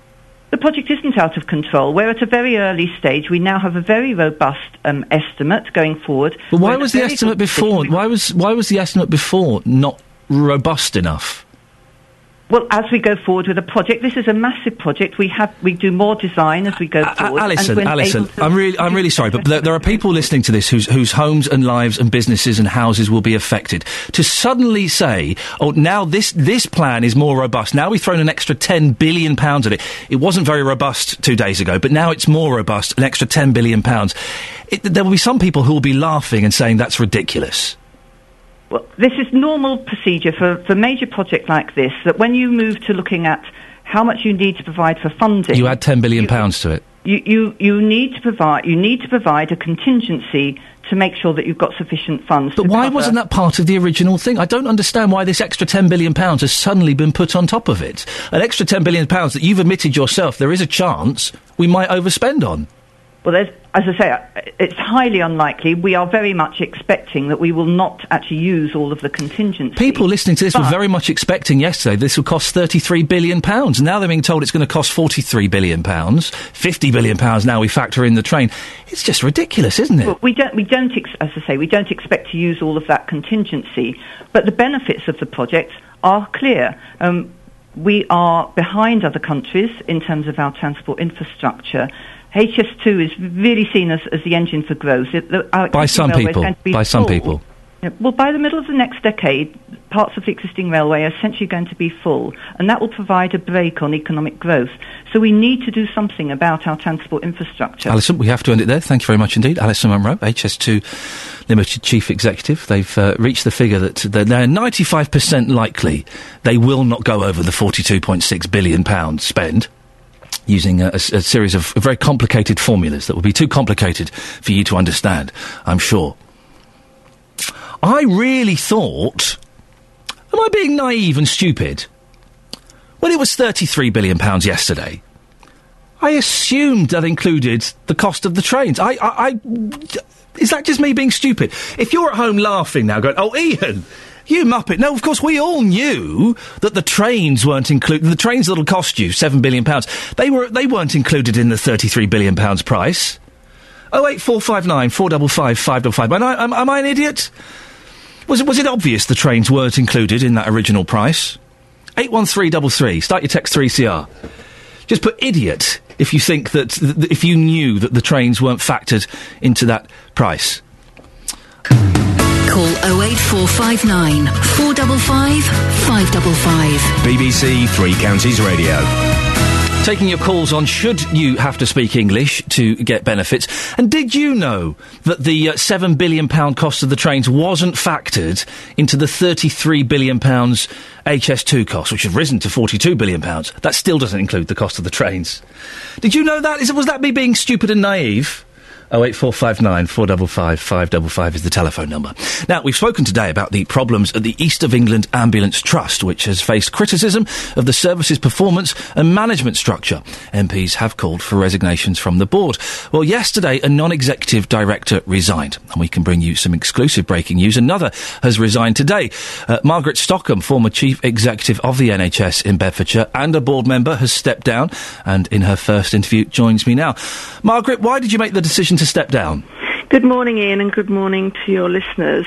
I stepped down with a very heavy heart and after very, very careful consideration, because I had genuinely believed up until the last couple of days that I was could be part of the solution. Things were starting to turn round and the performance was improving. But the focus has become unrelentingly on us as individuals, our photographs in newspapers, our profile on the television. And when the focus of all the attention is on us, not on the very important issues of improving patient care, getting an ambulance resource to a person in need as soon as possible, that's very unhelpful. And so I've stepped down in order that there can be a reconstitution of the board and perhaps a bit of space created now that at least two of us are not the issue, and the trust can get on with the business of really turning things about. Margaret, when did you make the decision? I made the decision before the board yesterday and had a word with the chair, but you do what you do. I was at the board meeting, I was testing and asking things, I was responding as I would always respond in order to make sure that the decisions made at yesterday's board, which are the ones that take the organisation forward, were made properly. It's not about me, as I said, it's all about the organisation and the service it provides to local patients. If you feel, Margaret, like you say, that you could have made a change and you were starting to make a change, wouldn't it have been better for the trust for someone like you to stay and see those changes to completion? You're absolutely right, somebody like me. That's precisely it. There are just some times in public service and public life where you have to look not at yourself, but you have to look at whether somebody else could do an equally good or even a better job. I'm not sure better on this occasion, but others will judge that with the hindsight of time. And I had become the issue along with my colleagues, and therefore I felt it was the right thing to do. I also have to say that as Vice Chairman of Mind, which I'm very passionate about, the mental health charity, and one or two other local organisations that I'm involved in as well, I didn't want them tainted by association with me and my name, because that would have been just unacceptable. Richard Bacon, a Conservative, Norman Lamb, Liberal Democrat MP, Therese Kofi, Conservative MP, and Priti Patel, Conservative MP, have all asked for you and your colleagues to step down. Do you feel that you were hounded by those MPs? I'm not sure hounded was the right word. MPs have a job to do. They were, those particular MPs were working extremely hard to support what they felt was unacceptable performance of the Trust in their patch, and indeed it was unacceptable. I agree. The overperformance, the very, very quick response in Bedfordshire and Hertfordshire has been holding up the slower responses in Suffolk and Norfolk, such that until December last year, when we got results county by county rather than across the whole patch, it wasn't clear that the response times were so low in their patch. So I'm not going to criticise them for doing what they should do. I think the only thing is that it shouldn't have become so personal. You've not been there that long, Margaret. I think was it September that you joined? I joined last July, but I was in a sort of induction period, and there's no board meeting in August. So yes, in effect, I started to work properly from September. Was that really long enough to have any impact? Do you feel that you've left too early to have made a change? I wasn't part of some of the longer-term strategic decisions, but I was part of some of the recovery plan issues. I hope that I've done some work in business development. I chaired that subcommittee. I'm absolutely sure that I've helped to connect the board with some of the frontline services. I was out in Essex for the whole day, the day before last, with some fabulous staff around Southend and Rayleigh, and popped into Southend Hospital to see exactly how the whole system was working. I've been into Heoc. I've had night and daytime ride-outs in Kempston. And they're not just about me finding out what goes on. They are actually about telling staff how the system works and how they should get their views up to board level. And indeed, some staff have taken the opportunity to do that in the past. So I've done my bit in some small way. And I wish the Trust absolutely every best wish for the future and for a speedy turnaround. Is the pressure now on your three, former colleagues, Paul Remington, Phil Barlow and Anne Osborne, to step down? I think they will have to do what they need to do. I know that Phil was off on holiday today, immediately after the board meeting, and actually Paul wasn't able to attend the meeting yesterday because he was abroad. So I haven't been able to speak to Paul. I don't know what they're thinking, but they will be doing just as much deep thinking and worrying about this as I have done over the past 2 or 3 weeks, or indeed more than 2 or 3 weeks. It's blood on the carpet. It's a new era. Richard Bacon, I mentioned earlier, the Conservative in Norfolk, said the staff of the Trust were lions led by donkeys. Margaret, how does it feel to be described as a donkey? I'm quite fond of donkeys. I think they get a really hard press, but I'm not one of them. I'm a fan of donkeys, but I certainly am not a donkey. And as you quite kindly said earlier in the interview, I worked in Bedfordshire. I left a legacy of some really good stuff in Bedfordshire when I decided to leave after 6 years or so. And I think people that know me, local people, will make their own judgments. Margaret, thank you very much for speaking to us first. The first interview, I appreciate that. It's Margaret Stockham, former Chief Executive of the NHS in Bedfordshire and a board member of the East of England Ambulance Trust, who has just announced that she's stepping down, and that was her first interview. Call 08459 455 555. BBC Three Counties Radio. So just to clarify, Yesterday, HS2 cost £32 billion. Today, it's costing £42 billion. But that doesn't include the £7.5 billion for the trains. So it's £50 billion. Now, I spoke to a lady from HS2, Alison Munro, earlier, who said, oh, no, we've always said that the cost of the trains, the £7.5 billion, was separate. We've always said that. That was people knew that. I didn't know that. Now, I don't know everything. I know, surprising, but I don't. Did you know that? Did you know the cost of the trains for the HS2 project was separate from the £33 billion, now £43 billion that have been mentioned? Am I an idiot, is what I'm asking. You can text 81333, start your text 3CR. If you knew that, then just text the word idiot. Don't text the word idiot just because you fancy calling me an idiot. Specifically about this subject, please. Or you can give me a call, 08459 455 555. Another thing you're calling in about today is George Osborne's announcement yesterday that if you want benefits, well, you've got to speak English to the level of a 9-year-old. What do you think? Do you agree with that? Albert's in Chesham. Albert, what do you think? Should you be able to speak English to the level of a 9-year-old to be able to claim benefits? Well, I don't know, but in my experience, I work in meat. I work for Mighty Meaty in Slough, and there's lots of us working together, and we're all different nationalities. We've got Asian, we've got Indians, we've got English people. I'm from Yorkshire. We've even got an Inuit gentleman, and he doesn't speak to even the level of a reception child. And are there any problems there, Albert? No, at all, because, I mean, what we tend to do is gesticulate. So like my friend Abdul, he'll pick up, like, leg of lamb or something, and he'll wave it at me, and then I'll know it's time to put the BCR on it. Because I work on the BCR, on the blood collection receptacle bit. You know, you get a piece of meat and you turn it upside down and there's something on bottom of it. Yes. That's the BCR. We call it meat nappies.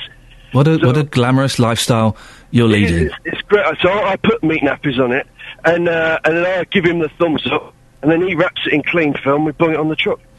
And what sign language? What sign language do you use with the Inuit gentleman, Albert? A clubbing motion, usually. And what would that mean?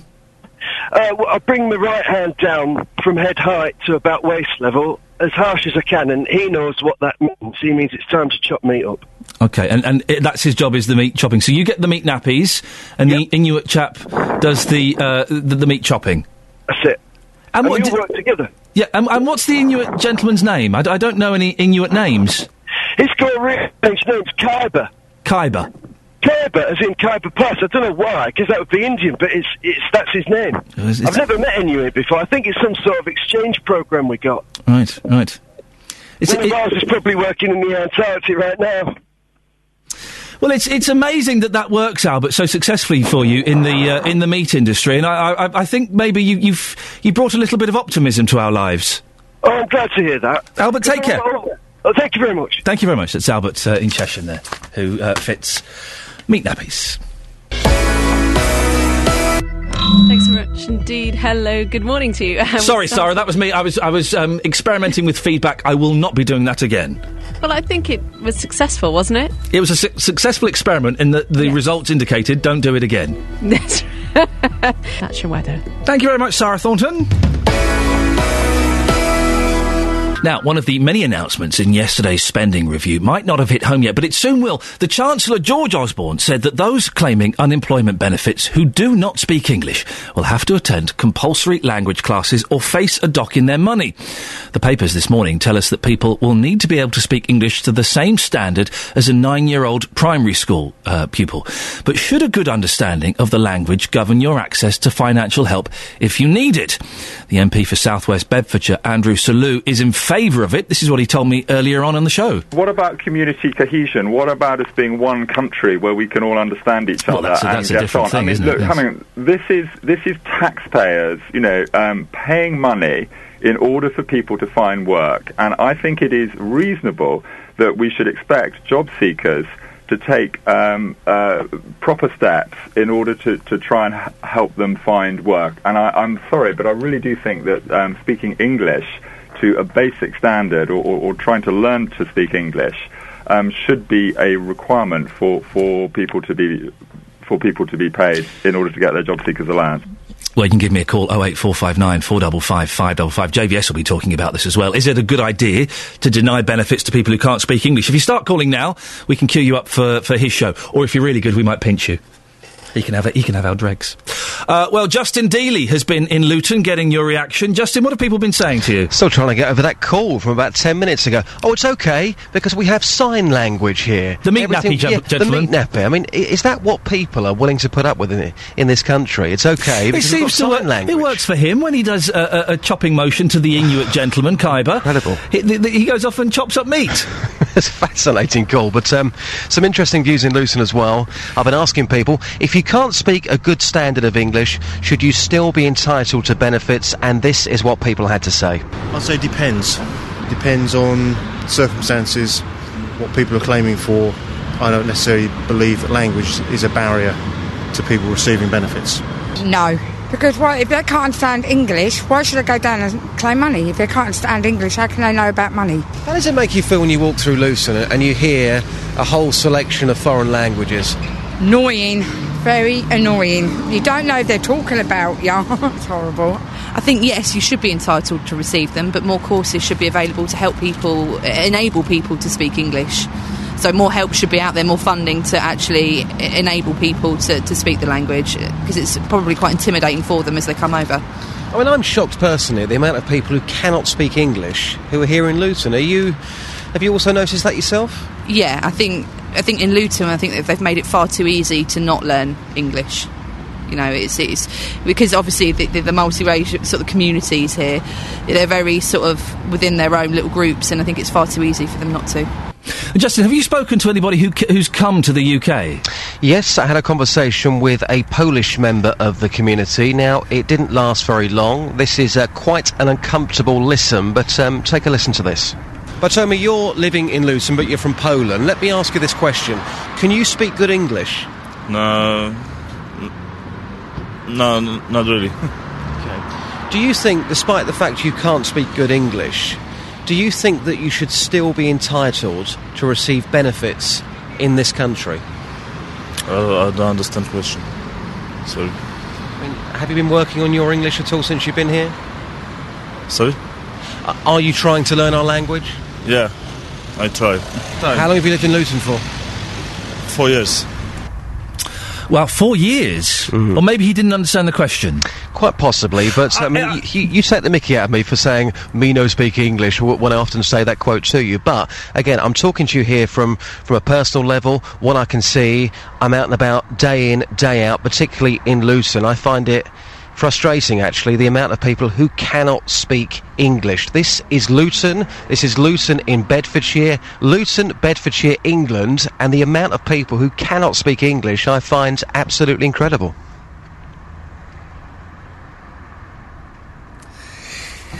Do we know if that gentleman you spoke to, who'd been here for 4 years, was he working? Was he signing on? The reason I ask is, we had lots of Polish gentlemen when we had some building done in our flat. The foreman could speak English. The foreman could speak several languages. He was Polish, but he could speak several languages. He was brilliant. Most of the lads couldn't speak English, but there was no need for them to speak English. But it's England, isn't it? I mean, we had a conversation there with somebody who was off to work this morning. I don't quite know what he's doing because we couldn't really have a conversation together. These are people, as Andrew Selous was saying earlier on, how are we all supposed to get on? One of the best things about this country is the fact that we are so cosmopolitan. We have got lots of different nations, different cultures here, but we've got to be speaking the same language. And to be fair, to flip the coin, and something you mentioned earlier on about Brits going abroad, and they tend to live in ghettos. They go to their British bars, the British restaurants. That, again, is wrong. But if we are to be one nation, surely we should be speaking the language which is English. A bit like that man earlier, where they are using sign language, working in this country using sign language to understand each other. That, to a lot of people, is just not right. Well, listen, you've got a holiday coming up next week, Alf Garnett. It sounds like you need it. Thank you, Ian. Speak to you later on. That was our correspondent on the street, Alf Garnett. HS2. By the way, you can give JVS a call now if you want. I give you permission to do that, to go and listen to another show. Is it a good idea to deny benefits to people who can't speak English? That's what he's talking about after 9 o'clock. You just know that some of it... His shows are always good. Right? His worst show is at least good, but you know that sometimes it's going to be a cracker. I suspect today's will be a cracker. Oh, we'll have that turned up in the office. Upstairs in the office, don't listen to Hart from 9 o'clock. We'll listen to JVS for a bit. We'll give him a crack, see how he gets on. HS2, £33 billion yesterday. £43 billion today. Oh, by the way, the trains are an extra £7 billion. I didn't know that the trains weren't included in the original price. I just assumed they were.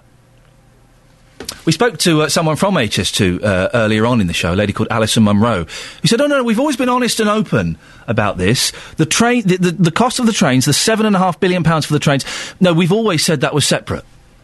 I didn't know that. Am I stupid? Ken in Luton, am I stupid? Yes, you're a silly boy. Am I? Yes. Why? Well, that's the first time I've heard of this. All the time I've been listening to the government and everything about this H2 thing. And HS2? Are you sure we're getting the signals with this? Eh? Or are they just going to bore holes through the countryside? We might have to pay extra. So you didn't know that the trains weren't included in the original price. So you're an idiot as well, then, in that case. Of course I am. If we didn't know, and Alison Munro from HS2 sounded very surprised when I flagged that up. We've had a text from Janet in Chesson. I bless you, Janet. I didn't think train costs were included because I naively thought that the company running the service would bring their own trains. Oh, well, I love that. Are we going to get the coaches and that built in Germany or Poland? Oh, I think they might be German trains. And there was a 95% chance, Ken, a 95% chance that we won't go over the £43 billion. Oh, like the Olympics. Yeah, it's worked out using a very, very complicated formula, Ken. Oh, well. It's too complicated for you and me to understand. Oh, yes. But we can read English, but we can't find where they said that the trains weren't included. Ken, listen, we've got to end it there. I want to get I bet. All right, I bet you, dear listener, a tenner. Just, I don't, but I bet you a tenner. It goes well over £50 billion, including trains. I bet you a tenner. Jenny in Letchworth says more costs. And don't forget drivers for the trains, recruitment, training. I expect they drive themselves self-guided. Well, it turns out we're all idiots, dear listener. We did not know. Oh dear. Well, the impossible happened today. HS2 just got sexy. We'll be following this and more. That's it from me. JVS is up next. Until tomorrow. Ta-ta. On FM, AM, online and digital radio. This is BBC Three Counties Radio. Thank you, Ian.